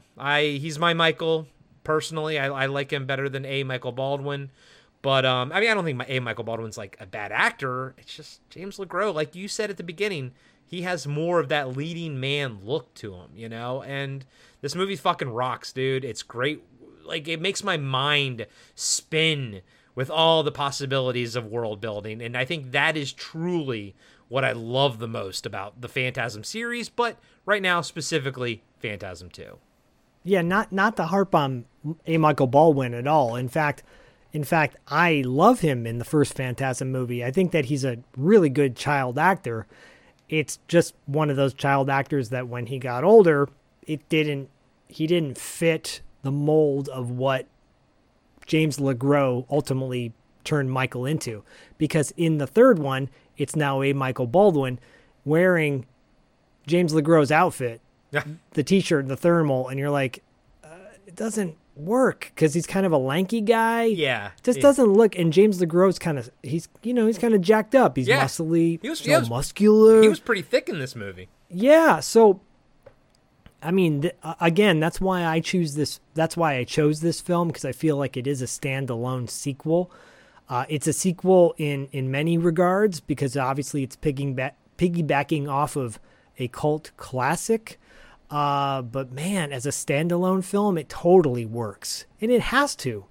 It came out 8 years after the original. 9 years after the original, if you think about it, because it came out in 88 and the original one is 79. So it's got to be a film that can stand on its own two legs. It's got an entirely new audience, you know? Not that many movies take a break that long, especially nowadays, to drop a sequel, right? I think the original Alien and Aliens, I think there might be a similar time break in between those two. Yeah. Maybe that's why I'm always comparing the two, like going, oh, this is the Aliens of horror films to me. Yeah, it is. You know? I think it's very apt.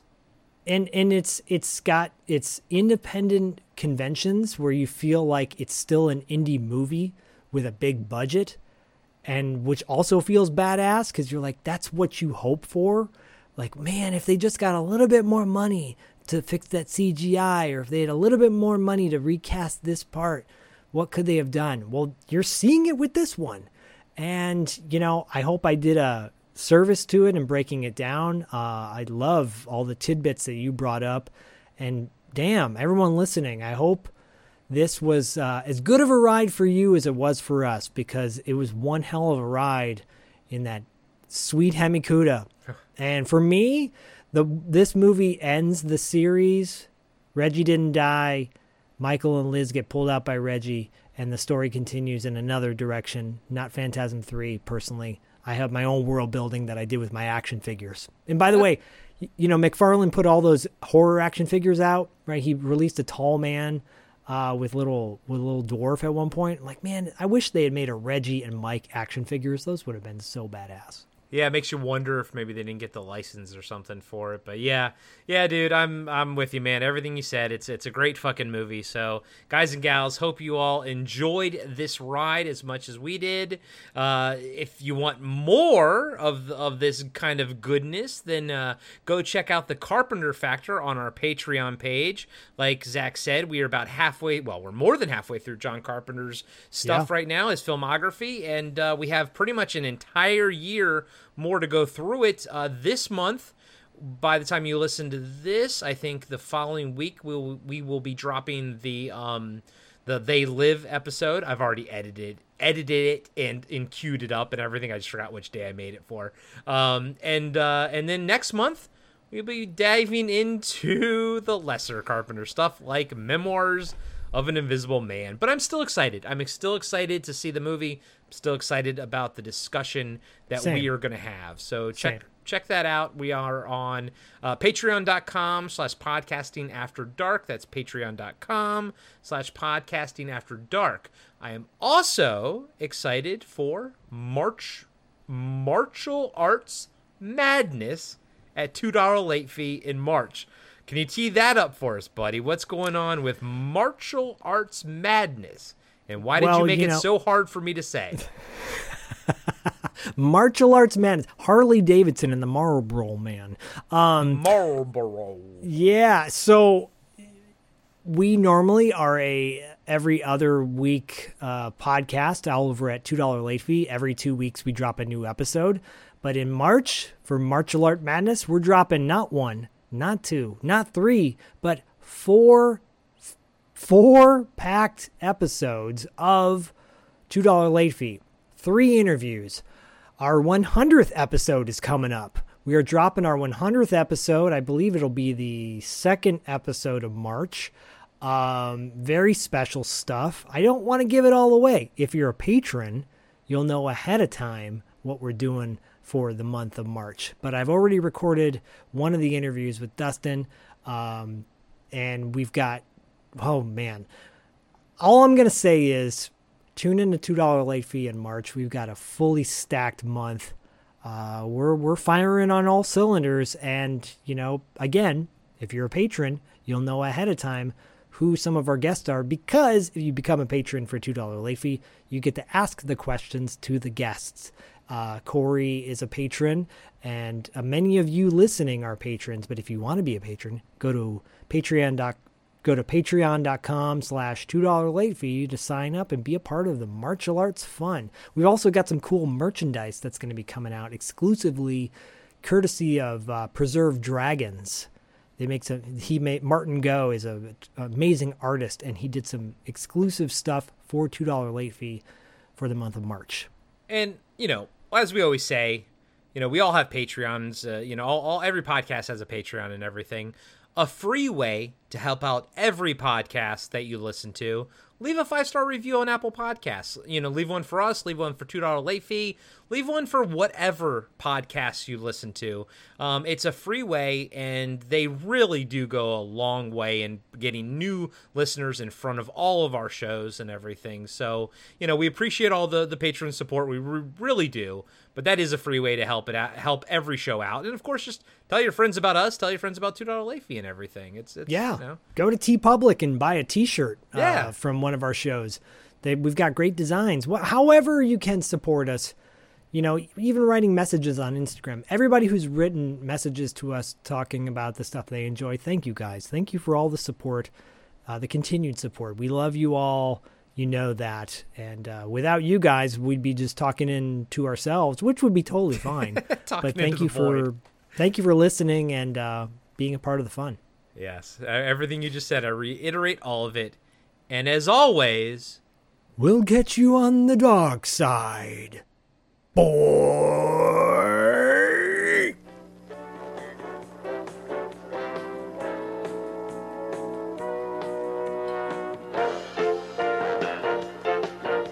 Be sure to subscribe to Podcasting After Dark and give us a 5-star rating on iTunes.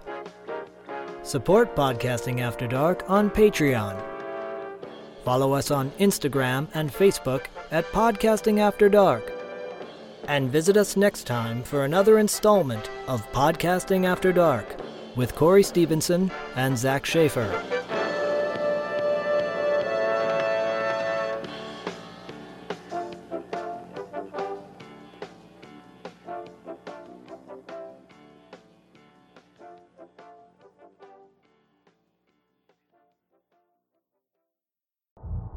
Imagine being one of the last people on Earth, being trapped alone with something not human.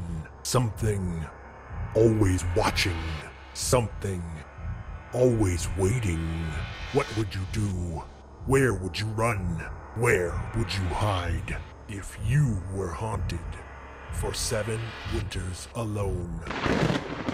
Podcasting After Dark presents 7 Winters Alone, a dystopian haunted house story by David Irons. Available now in paperback and ebook.